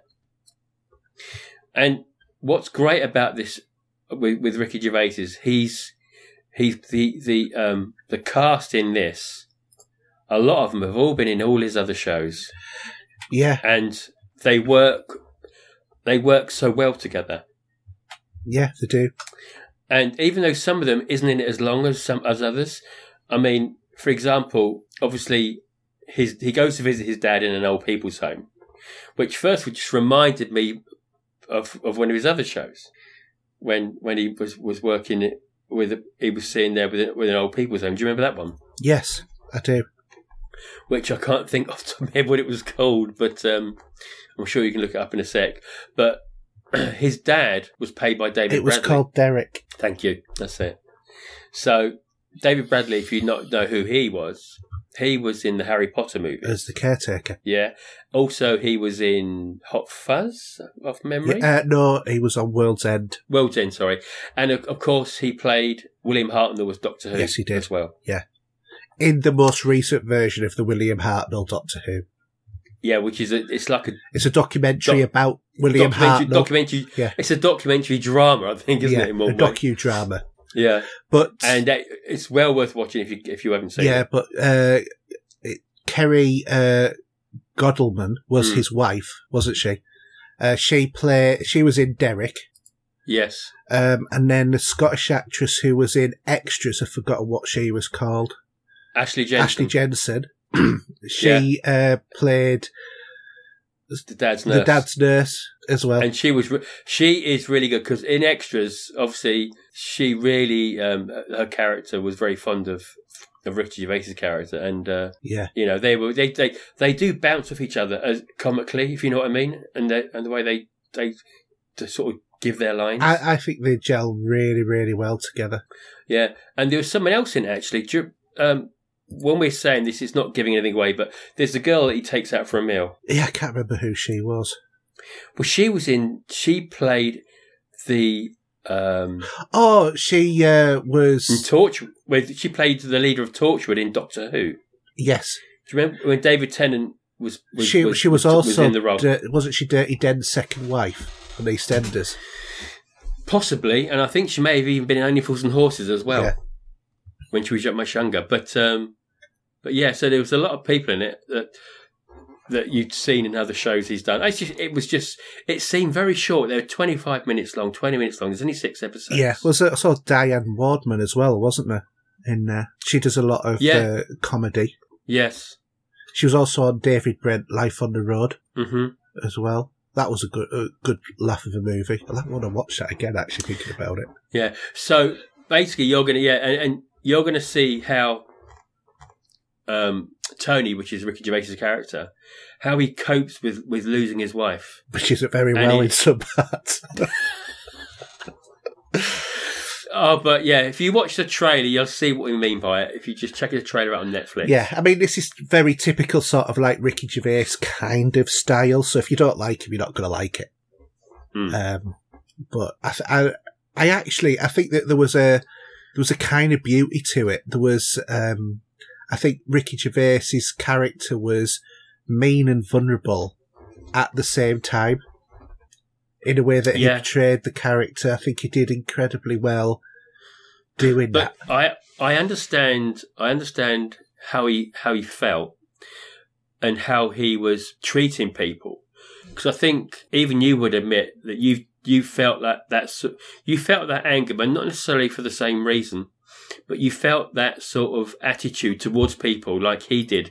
He does it on a daily basis, where you or I might have that in an hour or two, either walking down a high street or whatever it would be. Do you know what I mean? Well, yeah, I mean, it's like 18 months since I lost my dad. I know that's not my partner, my wife, but, it's still someone very, very close to us. And, you go around, you can be angry, and it's like, how dare the world still continue when your world has just stopped, sort of thing. Actually, I might even... I've got extras on DVD. Yeah, so have I. I might even go back to that, because that's class. Yeah, especially the Patrick Stewart bit. And of course I saw everything. and obviously David Bowie as well.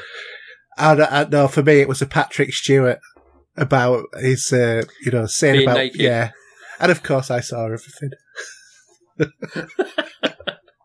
We've got to name the show that this time, haven't we? Oh, actually, we could have a line from Afterlife, but we wouldn't be able to put it on the screen. Probably not. I'll tell you someone else who's on there as well. Penelope Wilton.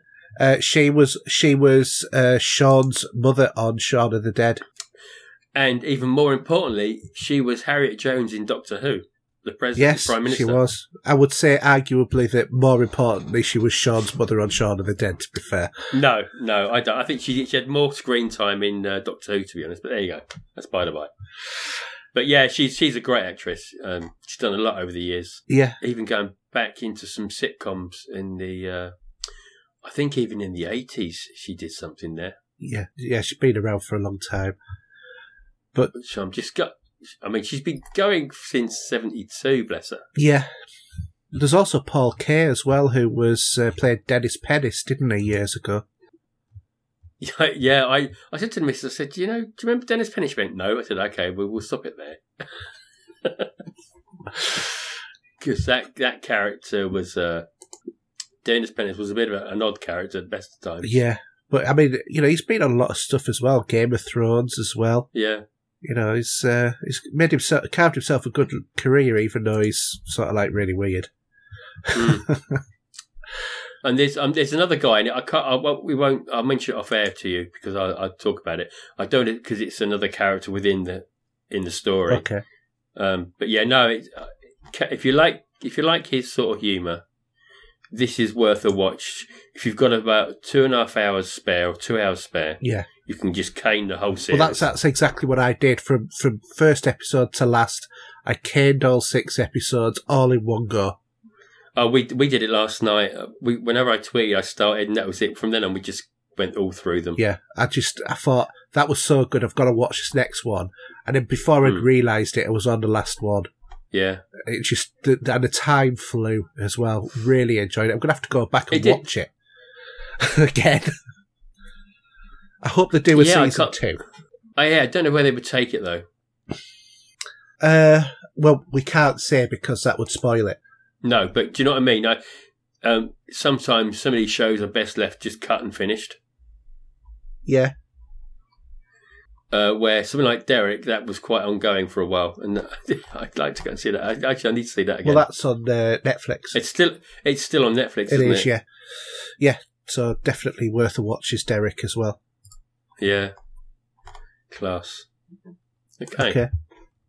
So, due to the fact that the 80s horror documentary got that second trailer I spoke about earlier in the beginning of the show, I sat down very late one night, or maybe it depends how you call it, or early morning. I sat and watched Nightmare on Elm Street. Okay. And I hadn't seen that film properly from start to finish for a few years now. But I think it holds up as horror movies go. And if you don't know what I'm talking about, I won't give away spoilers. Even though this film was from 1984, and there's been a reboot. But this starred Heather Langenkamp and Johnny Depp. And obviously Robert Englund, who played Freddy, the child killer. Yeah. But this monstrous spirit of a slain janitor seeks revenge by invading the dreams of teenagers whose parents were responsible for his ultimate death. And it's a great movie. I don't think that's your cup of tea, is it? No, don't think so. Of course, yeah. Yeah, you and horror don't go. No, well, I have seen A Nightmare on Elm Street years and years and years ago, but I'm not bothered about ever seeing it again. But, it's like everything else. It's what, it's everybody likes different things, and it's just not for me. It's horror. Yeah, so I went on to Sky. I just downloaded a few last night to go through. Because I'm in that sort of vein at the moment. Yeah. No pun intended there, but yeah. Anyway, so... It would have been better if it would have been about vampires, if it had been on another vein. Oh, yeah, even better, yeah. Anyhow, so do you want to talk about... Well, okay, because considering that I've said I don't like horror, both of my other two films have horror in the title. Yeah, but I say Little Shop of Horrors isn't. It was based on a musical anyway. It is. Well, it is a musical. And it's sort of more probably sci-fi-ish, I think. I'd probably say. And basically, I think it's a variation of Dave the Triffids, really, isn't it? But yeah, so this is a film starring Rick Moranis and Steve Martin, but John Candy's also in it as well. There's, other members of the cast, obviously, than that. And basically, the story is Seymour is in love with Audrey, who he works with in a struggling plant shop. One day, Seymour brings in a plant that he has somehow come to own following a strange total eclipse of the moon. And he has dubbed the plant Audrey 2. His boss sees it's an unusual plant and says, put it in the window. And as soon as he does, somebody walks through the door, says, about that strange plant in the window, cue the music. And the story goes on from there. I could start singing the songs because I know them all, and I've got the album here. It's actually sitting beside me. It's got some of the vinyl under the desk. Well, if you remember, I mentioned about a party when I was very, very drunk, singing out "Suddenly Seymour" with my then girlfriend at the top of my lungs. Yeah. On the first time we ever met her dad. No wonder that relationship was doomed. Was she on Skid Row then, was she? Eh? Well, I had to take it to a dentist. Yeah. That is a classic song. You mustn't forget Bill Murray in it as well. Oh, God, yeah, where he's like the sadomasochist sort of... But do you remember what his name is in the film? Because I don't think it's really said too much. No, I don't remember. But it's called Arthur Denton. Right. That's a bit odd, isn't it? It is, yeah. Very close to Arthur Dent. It is. Very close. Whether that's deliberate or not, I don't know. But it might just be coincidence, so... Oh, maybe, yeah. But, no, my favourite song in it, though, is Steve Martin's one. Where, yeah, because he's a bit of a bully. Yeah, he's a dentist and he gets off on causing things pain. And Steve Martin, being Steve Martin, he's just absolutely superb. Yeah, is there much on the disc? It's one disc, I presume, and Not much extras on it. I don't know, to be quite honest, because I just watched a movie. I didn't explore any extras. I'll let you know. Yeah, sometimes when it's a great film that you really enjoy, I do love to see some meat on the bone there to also have a little pick at as well. Yeah, I mean, to be honest, it's a great movie. I used to have it years and years and years ago on video. And that's exact same. Yeah, I had it on VHS as well. I must admit, it was one of the ones I had. Yeah, well, that same ex-girlfriend had mentioned nicked off with my video copy of it when we departed. But yeah, so it's just such a classic movie. It really is. Yeah. And Rick Moranis is great in it. They're all great in it. They all take the part. It's just such a laugh of a movie. Really enjoyed it. Superb. Really glad I've got it in my collection, to be honest. Yeah, I think it may well even be on Netflix, actually. I think this is one, if you like it, though, you'd want to keep it in your collection, isn't it? But if you're hearing us and you've never seen it and you want to give it a look, I just got a sneaky feeling that it's on. I'll have a look actually if it's on Netflix. And it's a musical as well, so yeah, and the songs are great in it. Absolutely great. It's well worth a listen. Yeah, absolutely. I don't think it was on there at some point, I must admit, but it may well have gone by now. I don't think that there is a lot on it, by the way. I think it's just the movie and the trailer, if I remember rightly. But to be honest, you want to watch it more for the singing, don't you? Oh yeah, no. It's nice to see some of that if there is anything out there. Yeah, with it, but it's such a good movie. Yeah, absolutely, definitely. And what do you think of Sleepy Hollow? Have you seen it before? I love Sleepy Hollow. Yeah, I've seen it a few times. So it's set in 1799, and Johnny Depp stars in this. It's based on the Washington Irving classic tale, The Legend of Sleepy Hollow, and Johnny Depp plays Constable Ichabod Crane, who is sent to the hamlet of Sleepy Hollow, which has been plagued by a number of brutal decapitations. It's a light horror. It turns into a paranormal story of Constable Crane, assisted by Katrina Cantaset, who is played by Christina Ricci, who was on The Addams Family. Was it Wednesday or Friday? I can never remember which day of the week. Wednesday, that's it. Wednesday. To basically pursue the killer. There's great cast members. There is Michael Gambon, who plays Baltus Cantassel. Yeah. Jeffrey Jones as a town priest. There's Caspar Van Dien, as in Starship Troopers. Ian McDermott, as in The Emperor. Michael Gough, who was Alfred from Michael Keaton's Batman. Christopher Walken as the Headless Horseman. Christopher Lee as well, and there's also Ed Rooney from Ferris Bueller's Day Off. And don't forget Miranda Richardson. Oh yes, as well. From back in the Blackadder days. Yes. Who's Queen? Yeah. But it is a very, very dark movie. Isn't it Tim Burton? No. I studied the style of Tim Burton. If it's not Tim Burton, it is. No, it is Tim Burton. Yeah. I'm just looking. Yeah, it's his style. I'm a big fan of his early movies. So you've got Beetlejuice, Edward Scissorhands, and actually another good one, if you've not seen it, is From Hell. Yes, because I do love the story regarding Jack the Ripper. Mm-hmm. There's a lot of conspiracy theories regarding Jack the Ripper, but yeah, From Hell's not a bad movie. That was 2001. Blimey, it's that long ago. Oh, that is a long time ago. Yeah, Johnny Depp's not the same actor he was all those years ago now, is he? No, definitely not. I must admit I'm very, very tempted by Beetlejuice on Blu-ray, because I love Michael Keaton. I think he's brilliant. Yeah, no, and obviously that movie, there's been so much talk now of a sequel. It's like an ongoing conspiracy theory of its own. Yeah. But it'd be nice. There's been rumours from Who it was mentioned? I've forgotten her name now. Who was the daughter? Winona Ryder. Winona Ryder. Yeah. Yeah. She would maybe let the cat out of the bag at some point. But it'd be great if we can see that. But yeah, Tim Burton's his style of movies, they're really good. Yeah.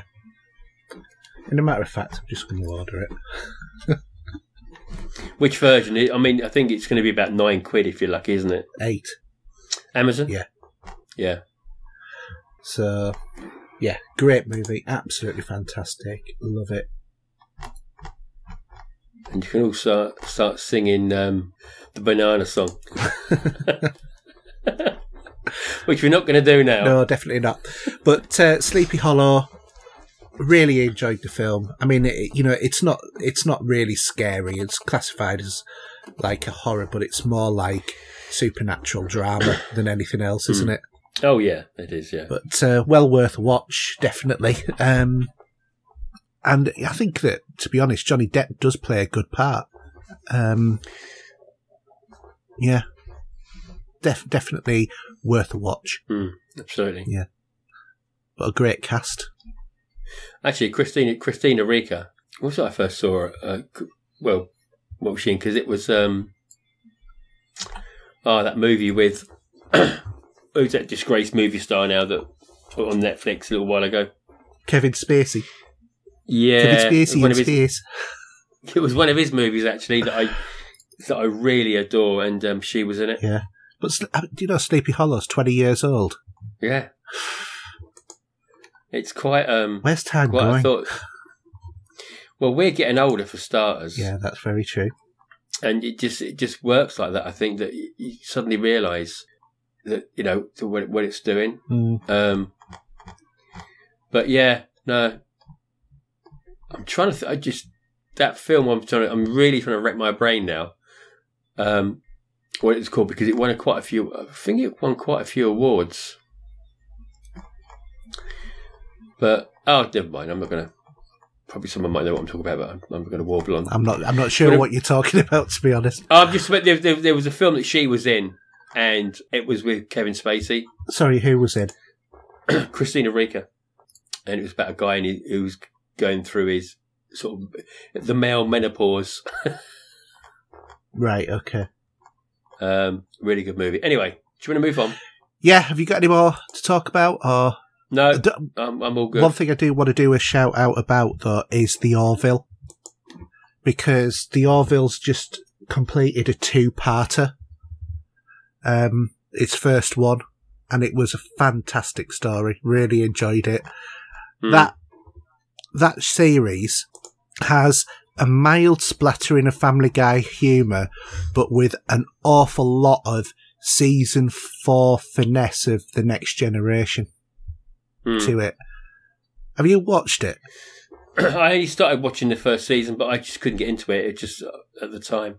Seriously, reinvest the time to watch it because it is brilliant. Yeah, it's the second best sci-fi on at the moment. Oh, you really think so? Yeah, the best being Discovery. Because, oh my God, Discovery. Don't say anything. I'm behind, but yeah, I know. I started watching episodes the other day, actually. I got pulled away because of something was going on, but yeah, I know. Just wait until you find out where they go. No, don't tell me. I'm not going to tell you. I'm just saying it's going to put the biggest smile on your face. You'll have to hold the top of your head on to make sure it doesn't fall off. Well, I will try and catch him and I'll let you know. Because, I bet you will, because I was beaming I'll tell you. Will I wet myself? Yes, you will. You will. It was one of those moments like the end of season 1 where the Enterprise turned up. Yeah. Right. Okay, cool. I'm just going to mention that was about Christina Ricca, her name is, and Kevin Spacey. The movie I was on about was back in 1999. Right. And it's called American Beauty, and I really love it. Yeah, American Beauty. Sorry, I was being thick there. You with me now? That is such a good film. I hadn't actually realised she was in that. Well, she was the one in the bath with all the rose petals that obviously the film progresses and he sort of. I don't think that was her. Yeah, it is. I put money on it. If I had some. Actually, no, it's not. It's not. I just realised. Right, so I've just won your money. Yeah. No, because she... No, I'm... Anyway, moving on. So I'm poor now. Yeah, it definitely wasn't her, because I remember because she was... No, she's very like her, though. Because she was the girl that was in it. She was actually in the American Pie movie. She was in those. Right. Yeah. Who I'm talking about. But anyway. Yeah, I knew it wasn't her. No, they're very, very close though. As you know, what as in the fact that they're female. That's about as close as they get. They were in a couple of movies together, though. To be fair. Yeah. It's her name is Mania Suvari. That's it. Yeah. And she played Heather in American Pie. Yeah. I do love those movies, actually. They're another good little box set of films as well. I sort of watched them over the years. And that's 1999 as well. Blimey. I know.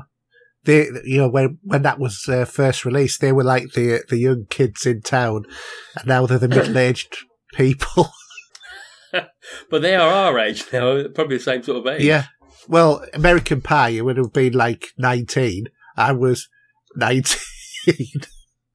So you're a bit of a fan of Stifler? Oh, yeah. Coolest guy going.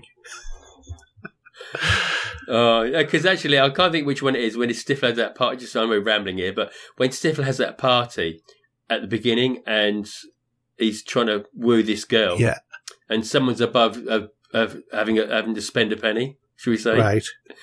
And the guys, the two guys, one of the guys was the guy that played Sulu in the reboot of Star Trek. Yes, he was. Yeah. Do you remember also from American Pie, the Shermanator? I've come from the future. What a dork. And the guy, she says, really? Are you still going to pull this one on? But I mean, there's a TV show my wife's watching at the moment. I have to dig out what it's called. It's not Grey's Anatomy.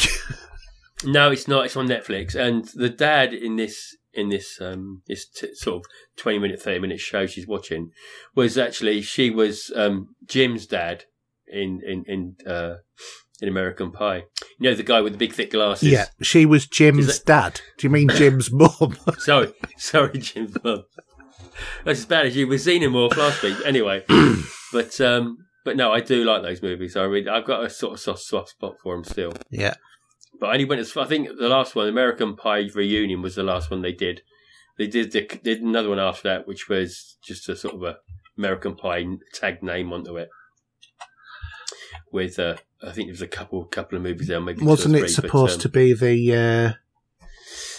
It was like Bandcamp, you know, where Michelle used to go. You know, Alison Hannigan, whatever her name is, the girl he sort of fell in love with in the end. But yeah, no, you have to watch those, but I think I'll have to dig them out and rewatch all of those. Yeah, very funny. Anyway, should we go back to what we should be doing? Hang on a minute, though. You were saying about me with Xenomorph. Because I said Exomorph, didn't I? I think, that's what I mean, yeah. Because Xenomorph is the correct term. Did you edit it out, though? No, I didn't. No, I didn't. Oh, you didn't? Okay. No. I edited out my mental breakdown halfway through it all. Where that's going to be in the that's in the extras bit, isn't it? What me going? Oh, I can't remember because I just had I don't know what happened last week. My mind went completely blank. Anyway, let's move on. So let's go to our listener questions. John, what's happening to us?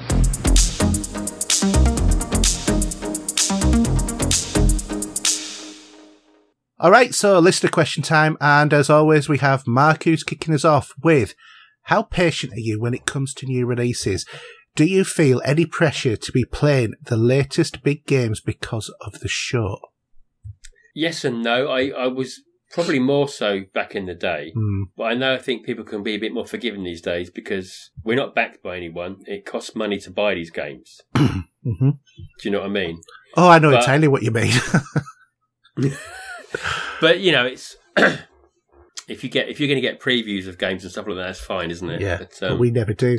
No, we're not that. We're not so highly privileged. So any game developers out there who want the game to be previewed or reviewed, let us know. Absolutely. Podcast at popculturegamers.co.uk. But yeah, I must admit, I think I do. Probably more than yourself. Yeah. It's unfortunately, there's been a real big spate of games in the last 2 months or so. Yeah, unusually for this time of year, because this was the time of year you could catch up on the other stuff. Exactly. And even though we've been lucky with some of the Game Pass releases, which has helped, that may well help even more as games. Some of the games that we've not really mentioned a lot about, we'll probably mention again. Yeah. For an example, what about the latest... one of your favourite release of games, Just Cause. Now on Game Pass.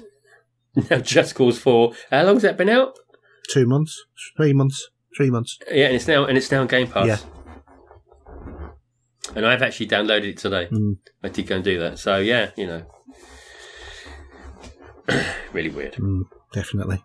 Won't be long until that'll be on PlayStation Plus about. Probably, yeah. So. Okay, do you want to do the next one?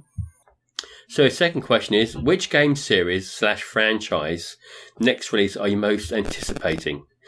And which would you most want to see disappear? Okay, so as far as I'm concerned, the one I'm most anticipating is what the new Star Wars game's going to be whenever that turns up. Because I really want a good new Star Wars game to play. Well, you'll be waiting for a long time, I feel. That's what I worry about as well. But yeah, and the franchise, it's not so much that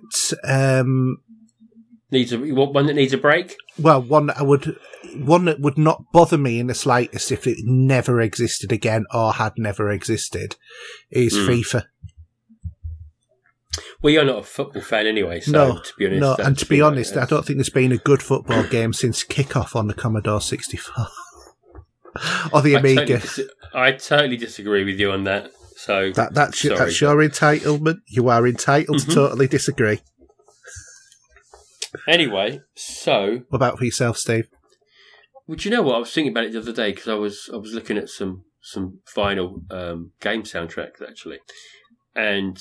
they've just brought out a second album, so there's 2 of them for The Last of Us. So, that game, I loved playing that, and I did complete it. A very emotional game in places as well. So, I'm not even sure when that will be coming out. I don't think we've got a clue, but I am looking forward to it. Whether or not it's going to be a release on the next gen console, I don't know. But yeah, they're also... I think even though we haven't got a clue when it's going to come out, I mean, it's more than a given now that there's a new Fable on the way.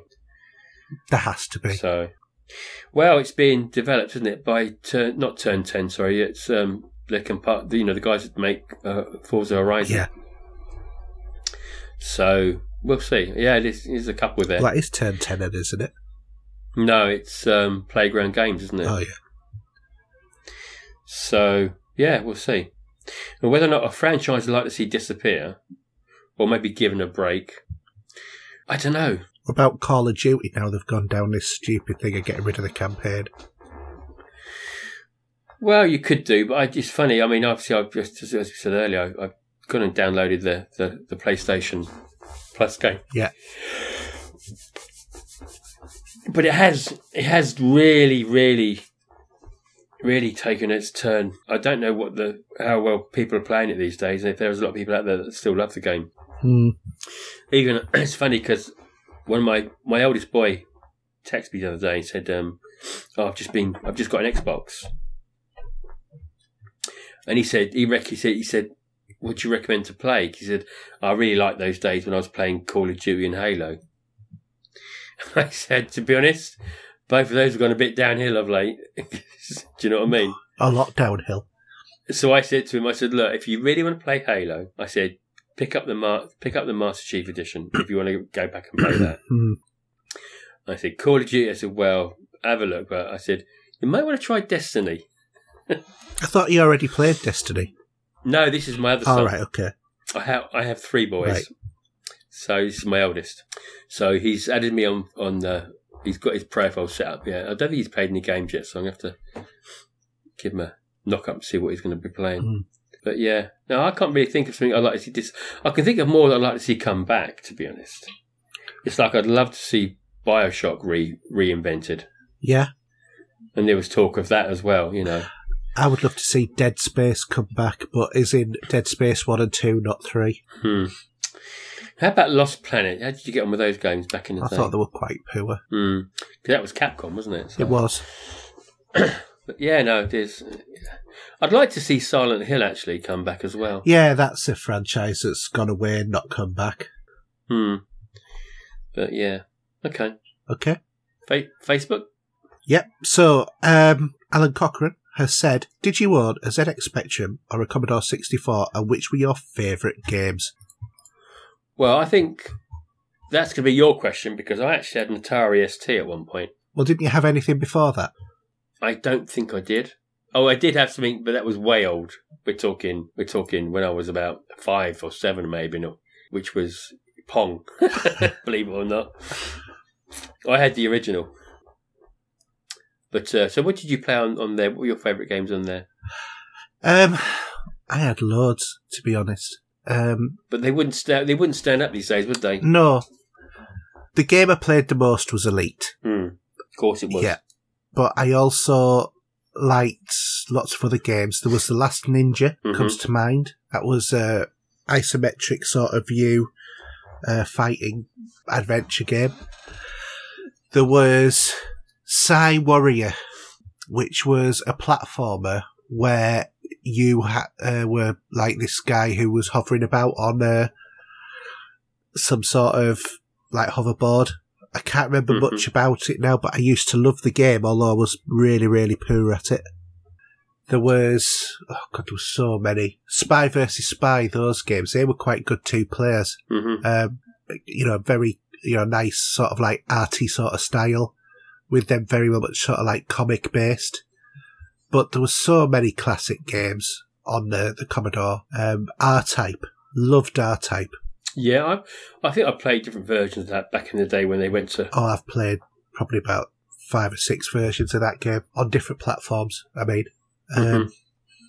And I'm trying to remember, Paradroid, that was another classic game on that system. Yeah. In a matter of fact, the interesting story about that is that the guy who wrote it, when he'd finished the game, he realised he hadn't put any text in, and he had to get the Commodore 64 kernel manual out to find a little bit of memory that he could actually put the text into the game. And I think it was like a 2K of memory in the keyboard buffer or something that he'd ended up writing the information to. Which is quite fascinating. You don't get those problems nowadays. It's just so long ago since I've played a Commodore 64. I can't remember half of the games that were on there now. Did they ever have stuff like Cannon Fodder? I think those came a bit later, didn't they? Because that was more the 16-bit era rather than the 8-bit. Excuse me. But that's a long time ago. I don't think you could play the dot games again anymore, could you? That sort of era. It's a bit too far gone, to be honest. Yeah, I remember what I did used to play was, remember the old text adventures? Yeah, I mean, I did have some books, actually, to do it the old-fashioned way. Yeah. But, yeah, I know, it's... I think sometimes you can only go back so far with games, especially at that beginning era, do you know what I mean? I think it depends on the game, very much, in the style of game that it is. I think, ironically, the games that age the best are the ones with the least in them. So, for example, I think playing something like The Saboteur, or The Last Ninja, or TNR Nog, or Pyjama Armor, because they're sort of like adventure kind of games, I think that they suffer now because of how much things have moved on.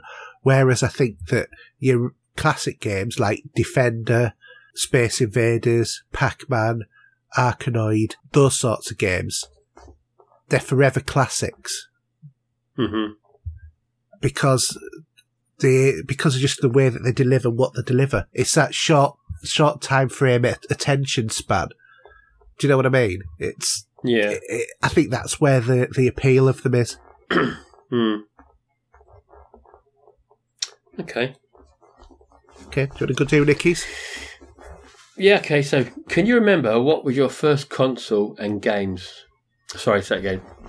Can you remember what was your first console and games where mine was Mega Drive and the Sonic, Auto Beast and Quackshot? Well, as I said earlier, I had a console, I think it was made by Binatone, and you had like a selection switch and you could play Pong, Breakout,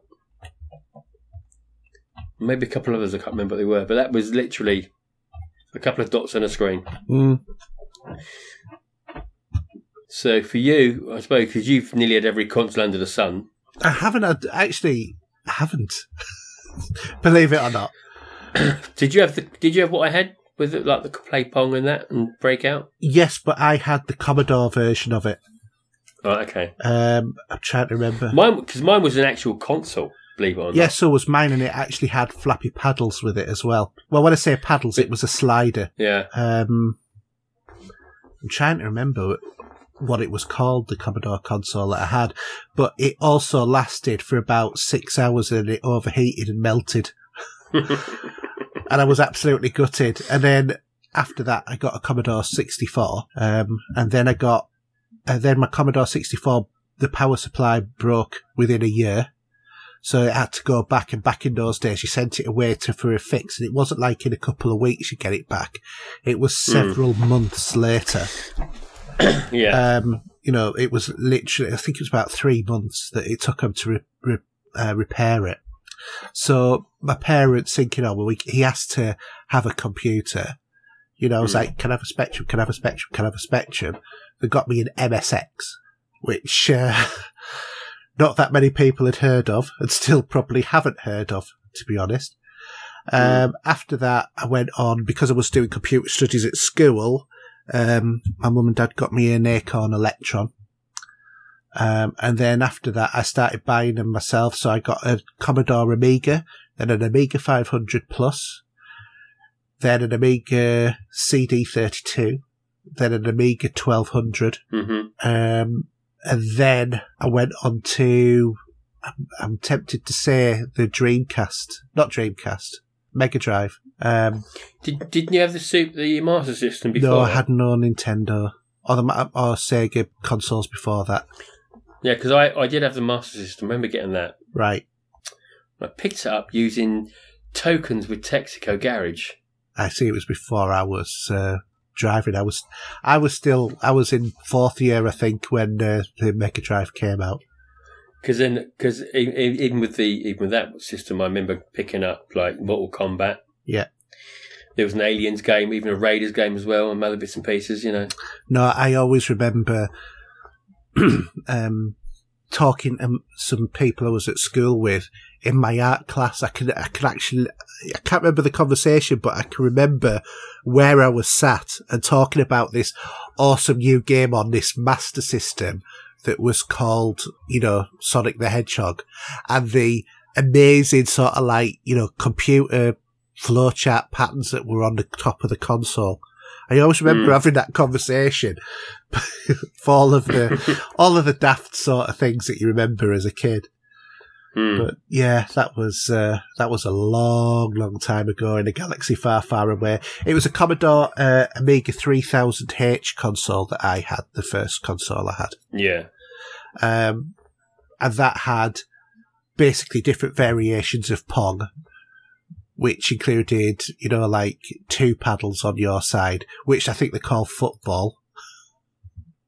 And I think there was also an attachment for a light gun as well, if I remember rightly, or something like that. Yeah. But God, that was so long ago. There was one for light gun. There was Pong, which they called tennis. Tennis for two, so you could do two players. And then a football one. And then Target was the other game, but I didn't have the light gun. Wow, that is a long, long time ago. I was a very small child. Oh, dear. That's a bit of reminiscing. Anyway, do you do the last question? Yep, okay. So, Craig Cole said, seems biographical films of music icons are the latest trend. Couldn't agree more at the moment because there's all sorts of people getting them. Which band or artist would you like to see happen? For me, the Specials, Terry Hall, would love that. But I would like it to be more true to fact and the spirit of the band than Bohemian Rhapsody was. Felt it was such a letdown. Can tell the living band members used it to rewrite history and maybe had too much influence regarding the tone. Because there was a lot of factual inaccuracies in terms of Bohemian Rhapsody. For a start off, Freddie Mercury wasn't the only one to go off and record his own album, because Brian May did, and as did Roger Taylor, before Freddie. Also, they weren't on that watershed moment of Band-Aid, the way that the movie depicted. And all of that they were about, them breaking up, they still managed to record 2 albums over that time period as well. So it was a little bit bonkum. But the argument that we got into in terms of, on the Facebook group about this is, I just pointed out, it's artistic license. They have rewrote history. But to be honest, if the film was made as it actually happened, it would probably be a bit of a boring movie.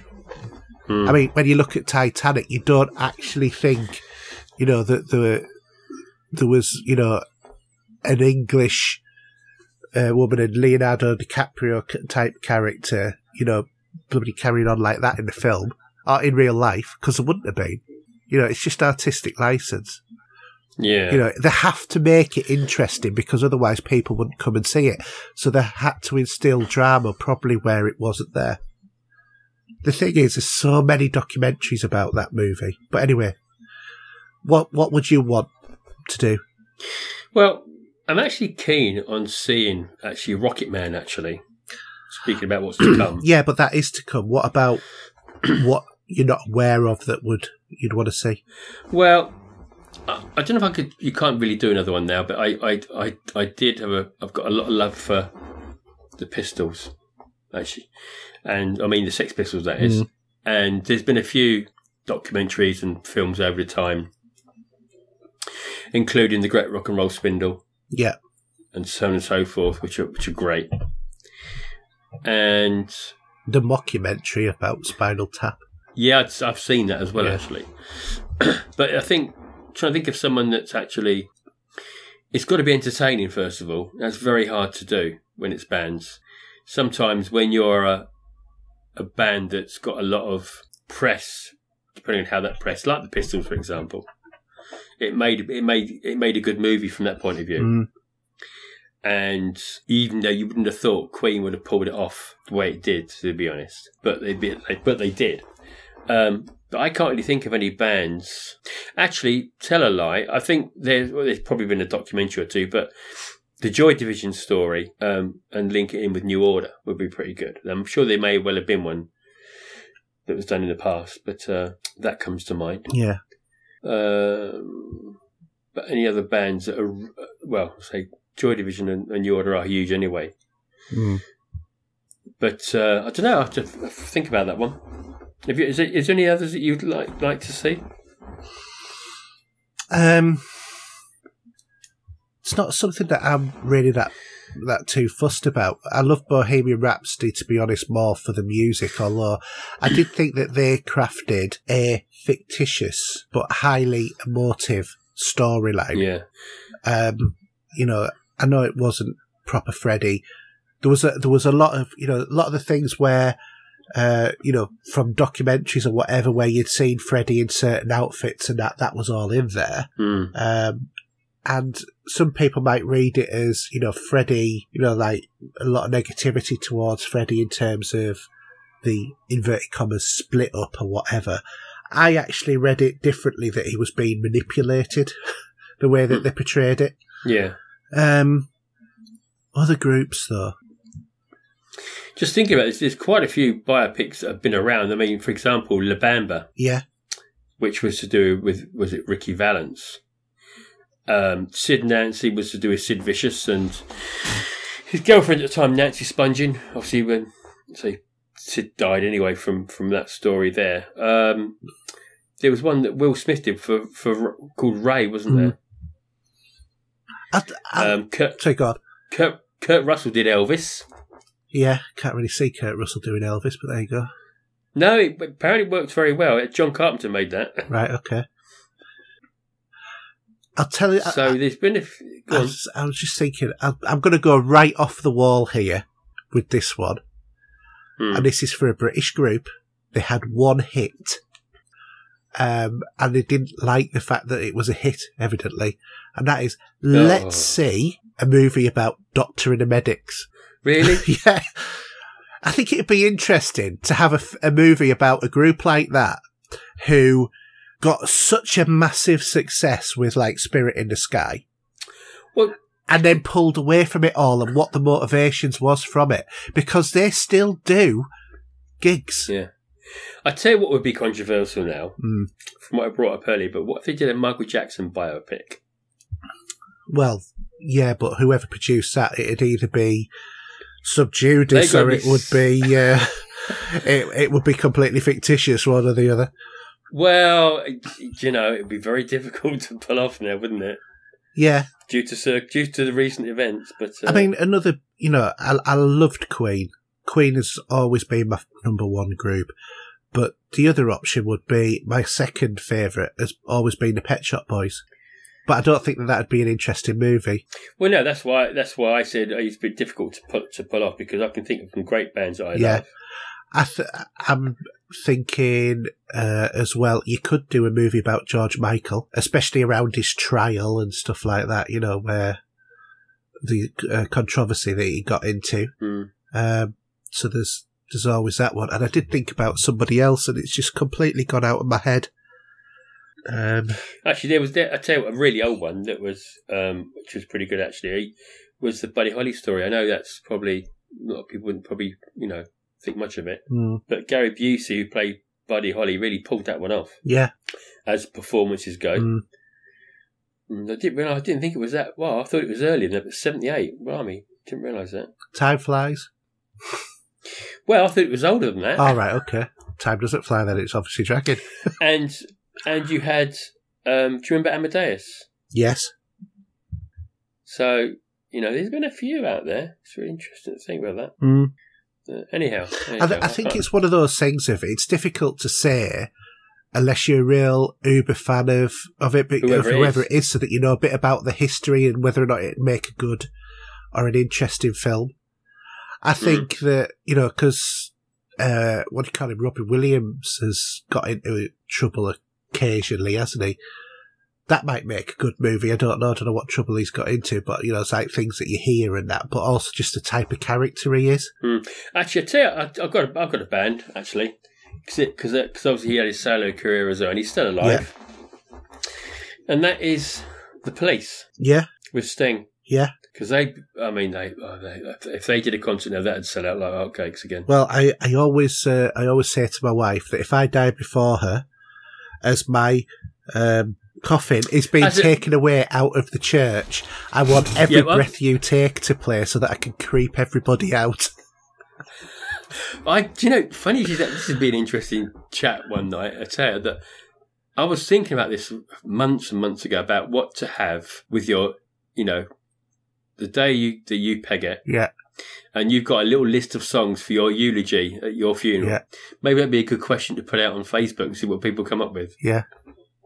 Because I was thinking of something like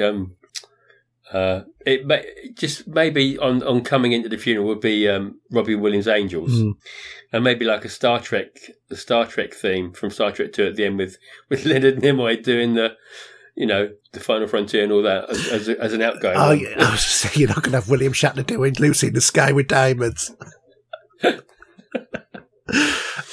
No, I'll tell you what you want.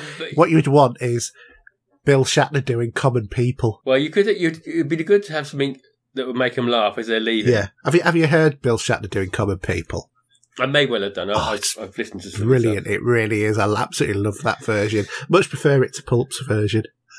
Yeah, but I just think you could have this. You know, it'd be interesting what other people thought, what they'd like to have as their eulogy on their funerals. Yeah, someone stick up a Songs. Facebook post and then add him to it there. Yeah, have some interesting But yeah, tracks that you'd like to put out there. I just want to creep the hell out of everybody. That's why I want to do Every Breath You Take. Yeah, Because of the end of each chorus is, and I'll be watching you. oh dear. Yeah, absolutely brilliant. Is that it now? I think we're done. Yeah, not so many questions these weeks. So come on, get them in, guys.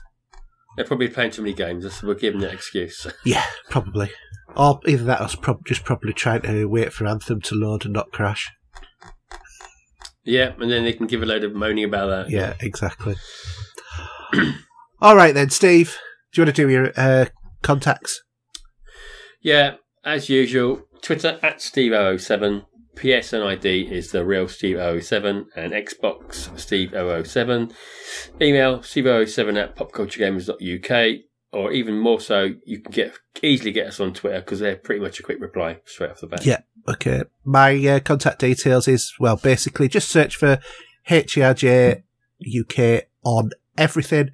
PSN, Xbox Live, Steam, Twitter, YouTube, Uplay, GOG, and anywhere else, to be honest, because I'm always known as that. You can also follow the show by going to our Facebook group. Just search for Pop Culture Gamers. There is a couple of questions, answer those, and either Steve, myself, or one of our admins will let you in. Any inquiries, email podcast@popculturegamers.co.uk. Our website is popculturegamers.podbean.com. We are on Podbean, iTunes, Spotify, and other platforms, and you can also download our Alexa skill, and you can play the show on your Amazon Echo using that. And don't forget, we now have our merch store, which is on steamlabs.com/HERJ UK. Just look for merch. And if you want to support the show as well, you can also do it on Patreon @PopCultureGamers on there. That's it, really. So it's another show in the bag, show number 41. What are we going to call it before we go? I thought I'd said that earlier on about what one of the films I'd. Oh, okay, because it's your yeah. turn. Yes, So yes. I thought, Feed Me Seymour. So if that's all right with you, Yeah, go okay, ahead. we'll call it that then. All right then, guys. Well, thanks very much, and thank you to Steve for having another show with us. And As as usual. usual, and Steve will be in the big seat next week, and we'll speak to you then. Bye bye now. Oh, not the same intro as usual. All right, Okay. it's a Cheers. good night from Bye. me. And a good night from me. Good night. Good night. You are about to witness history in the making.